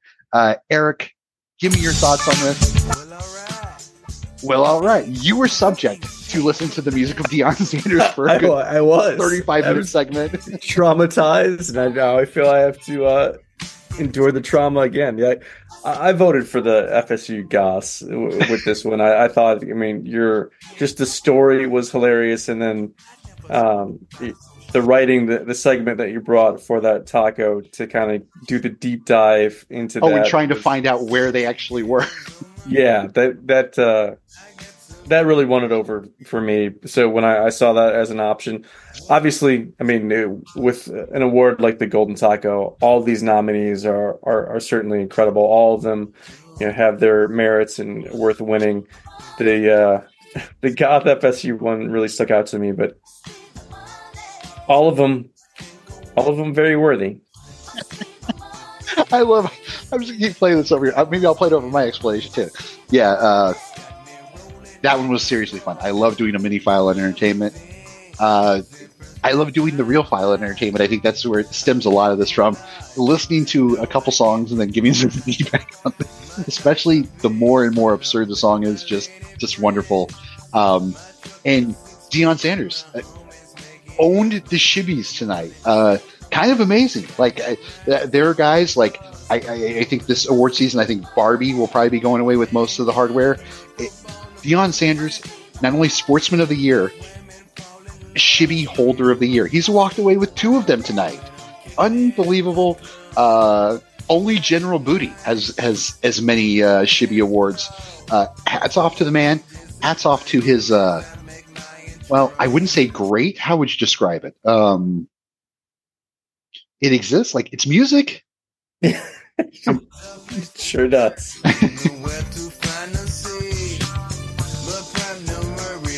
Sits in VIP, must be the money. I sits in VIP. I got so much jewels. That's the kind of orange you can't sit with right there. No kidding. All right.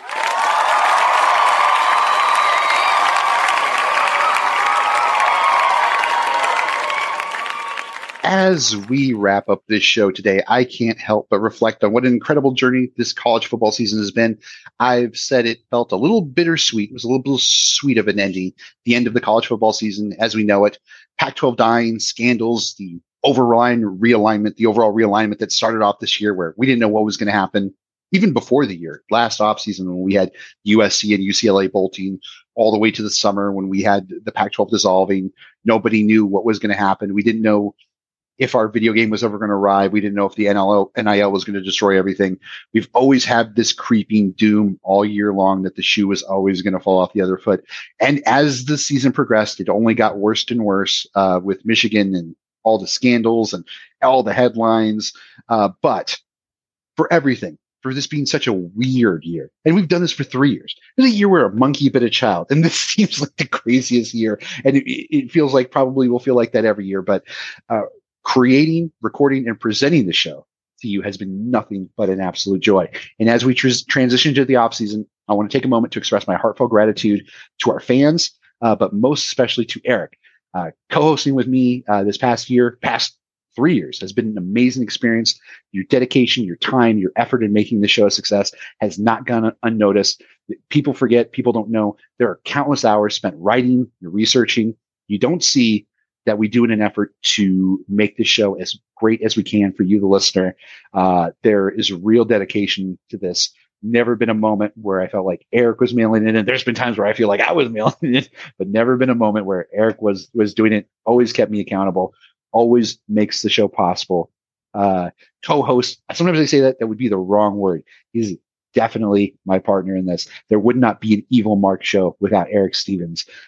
He's always there to help me make the best possible show, especially this past year when things are getting too depressing or when the edibles kick in, kind of reels me back, but also brings the funny in his own right. I totally appreciate you.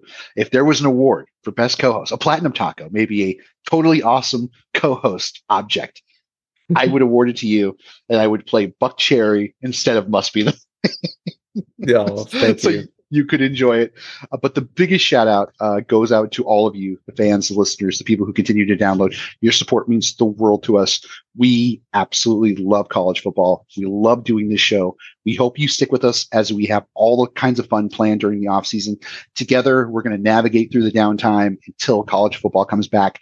We're going to have the college football spotlight 10 weeks before the season starts. We're going to get so into the schedules. There's so much great stuff that's coming. If you're just a college football fan, please, I encourage you to stick around for a few more weeks. Just see if you like it. Maybe you'll get it. There's enough good stuff.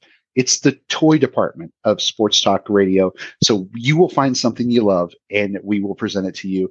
And we got to get ready for next year. New conferences, new rivals, new head coaches, but the game still hasn't changed. So from the bottom of our hearts, thank you for being part of this journey. Here's to the fans. Here's to Eric. Here's to the exciting times ahead. Eric, any final words? I know I should have put that in there for you to kind of any final thoughts or. Thank you. I mean, that was all very nice things you said about me, and I feel obviously the same thing to you. I know I've said it to you, and I know that the listeners every time we end the show. Yeah, yeah. I feel like obviously a broken record, but I mean, I'm going to say it one more time. So, listeners, you can have take out your bingo card, and you can mark the X on there of Eric telling Mark that I'm honored to be a part of this thing. I look forward to Wednesdays, our record days. Just to be able to hang out with you for a few hours and just talk about a game that we both love. I was still, again, just incredibly humbled that you thought of me in the first place, to be a part of this thing with you. And it's just, been an incredible journey and one that I hope goes on ad infinitum. So very cool. Me too. Guys, we so want you to stick around for the next season, but I know there are some of you that are just college football fans. But until we meet again in week 0, or I would encourage you to come back 10 weeks before the season because we do our spotlights. But until we meet again in week 0, take care, stay passionate about college football, and let the countdown to next season begin. We have our video game. It's coming. That will hold us over. We have a short summer. It's going to be a very short summer, guys. By the time we speak about college football again, we'll all have won several championships. I know I will have at least a three-peat for the Sun Devils. and believe me, I will have the best recruiting class in history. We'll be having so much fun over the summer. And I don't see a way where we won't end up playing the college football game over the summer together. I don't know how we're going to work it out, but we'll probably work it out. And we really, really appreciate you. Thank you guys, the listeners who just listen, the people who email, everyone who's been a part of the show, who's emailed throughout the history of the show. The Shibbies is always like it's more a celebration of this show and how far we've made it. Three Shibbies down. Multiple more to go. We love doing the show for you. And as we wrap up the show, I want to mention our sponsor. We're called the Shibbies because of SHIB token. Shiba Inu is a great cryptocurrency. Wonderful. They've been a huge supporter of the show. I'm gonna get all emotional, but when we do this show, this is why it's so amazing that Eric puts so much time in there. I put so much time in there. SHIB supports us, but we make back what we do. Like we can continue the show, but no one's bathing in anything other than Frosted Flakes. it's really a labor of love that we do for you guys because you're here. So when you email, when you contact the show, when you follow on Twitter, every new follower always pumps me up because it makes all the dollars, all the time, all the effort worthwhile. And Shiba Inu has always been there. They've always wanted to be affiliated with our show. A few members of the Shiba Army are huge college football fans. There's so many nice things that they've said about the show over the years. They've always wanted to be affiliated. They consider us the court jesters of college football, which I've always loved. Which people sometimes like, Mark, you're always on Violent Entertainment. You always say this artist, that artist. Like, do you consider yourself an artist? And I'm like, no. I consider myself a clown, but I will take court jester of college football. And Eric is a jester as well. I can live with that, but we appreciate them so much. They support the show monetarily. They do a lot of web work. We do advertising together so we can get cheaper rates.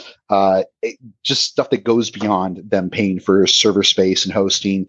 And if you've not checked out cryptocurrency, you feel like you missed the boat, just read about it. You can find out more information about cryptocurrency by following @ShibToken on Twitter. There you're going to find information about Web 3.0, what's involved with that, why people are wrong. People are telling you it's over, it's done. It's not. It's just getting started with a market cap of over 5.6 billion. Shiba Inu is here to stay, and they obviously have great taste. So thank you, Shiba Inu. Thank you for supporting the show. Thank you for making the show possible. And then also, guys, make sure you're following us on Twitter, EVLMRK. Look for hashtag Shibbies to see the special links, tweets, and pictures of stories we talk about in today's episode. All our awards are going to be in the automator. So for Thursday and Friday, you're going to be receiving those stories every couple hours. We'll have who the winner was, the story attached to it. Please, please, please make sure you're following us to get more information and see that. Today, I want to thank, not for the final time, but he's moving on to other things, and we were waiting to make this announcement. Gump has also been a wonderful contributor. He's done a lot of the business stuff on the back end. He's helped us make this relationship with the Shibbies possible. He helped make relationships with other sponsors we've had over the years. Shib's been so good to us that they just love the college football show. I think they're going to be with us for the immediate future. But Gump has done a lot of the other groundwork that you don't hear about. I want to thank him and wish him well as he heads off. I'm no longer going to be involved in entertainment whatsoever. I think the last project we did was our Hidden House show, and he's going to focus just mainly on business. We're still good friends, still the best of friends, still hang out all the time, still argue about Wildcats and Sun Devils. That will be, and rightfully so. Yeah, and he's still going to listen to the show, hopefully. Yeah, he still listens. He's a wonderful guy, but yeah, he has other things that he needs to focus on. But I appreciate all the hard work he's done for this show and setting this up for this next phase. So thank you so much, Gump. I want to thank Jared of Feathers and Friends. or nobody's listening. I need to change that. He will be with us tomorrow on Friday for the NFL. We're into the playoffs. We're getting close to the Super Bowl. Jared is pumped. He's so excited about the NFL. We have a lot of really great stuff for you tomorrow. Please check us out. And as always, I thanked him before, but I'm going to thank him again. I'm going to be a broken record. My co-host, better than co-host, Eric, tell everybody. We don't want your money. We just want your listens. Tell them about File Entertainment. Where is it? What is it about? And where can they get it? Yes, thank you. File Entertainment Podcast. It's available on all platforms. The first season was movies. The second season was music. This third season is going back to movies. It's from an alphabetical approach where we go A to Z. We're going to have 3 movies, I think. Myself, Jared, who's the co-host and super producer, and the guest, Mark, will be a frequent guest, and he's starting off with us on the A episode where he's bringing Air Bud. So if you want to hear us talk about Air Bud and have our thoughts on a basketball playing golden retriever, that's going to be a lot of fun. And maybe based on the feedback that we get, might lead to more talk about future Air Bud films. But yeah, also going to be talking about Alien versus Predator. If there are any fans of that movie, I gotta think there's maybe not a lot. There has to be some.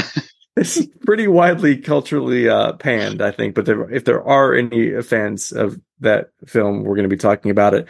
And still not sure what Jared's flick is going to be, but you'll get to hear Jared's taste in movies. And if it's anything like his music taste, we're going to be in for quite a long season. But you can join us for all the laughs for File Under.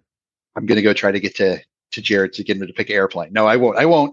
But yeah, I'm looking forward to that. And I know James Harden's Exquisite Beard is, I think he's the only one so far who's called for the Air Bud expanded universe. He's offered to do the stats for us if we do. Oh, okay. so we can keep track of Air Bud stats. And most importantly, which I understand is the most important stat in modern basketball, is the plus minus. So, wow. he's a real Bill James of the dog basketball world. James Harden's Exquisite Beard. I'm like, oh, you love James Harden and you love Air Bud statistics. That makes, yeah, you definitely sound like a listener to this show. But please, if you love this show and you like listening to me, you like listening to Eric, I encourage you to go check out some episodes. Go back to season 2. You can find listen to the season 3, episode 1, the Music Madness tournament one. Listen to my musical journey. Listen to Eric's musical journey. Listen to Jared's musical journey. That one's definitely a lot of really interesting. I just listened to that one the other day. Please give a listen. Support the other shows. We appreciate you. So let me get to my last monologue here. It feels like I've been talking all day. This will be the last year college will ever be just like it is now. No more 14 playoff, no more Pac-12. Some rivalries are leaving. We'll probably never see them again. We step into a new world we aren't quite sure if we're really prepared for. Now, we turn the page on not just another season of college football, but an entire era of college football. It truly is the end of the college football world as we know it, but we should feel fine, unironically, and I'll tell you why. The game will remain the same. The passion will only grow, and instead of being bitter and riddled with nostalgia, we will move forward, forever forward. New rivalries, new conferences, new weird stories, new freak out press conferences will occur. And I hope we're here for all of them. But that doesn't mean we can't take a moment to pause and look back before we move forward.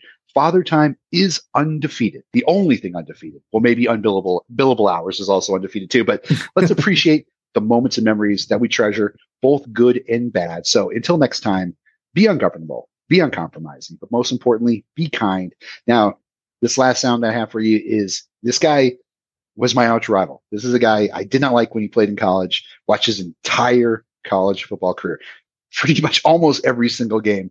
I watched his entire college football career. And then I ended up watching his entire professional career because he turned into my favorite quarterback to ever play for the Arizona Cardinals. Met him twice in person. Once at now I'm going to name drop. Now I'm going to really Dennis Miller. I met him at a party. I met him at his birthday. No, Boris Diaw's birthday party.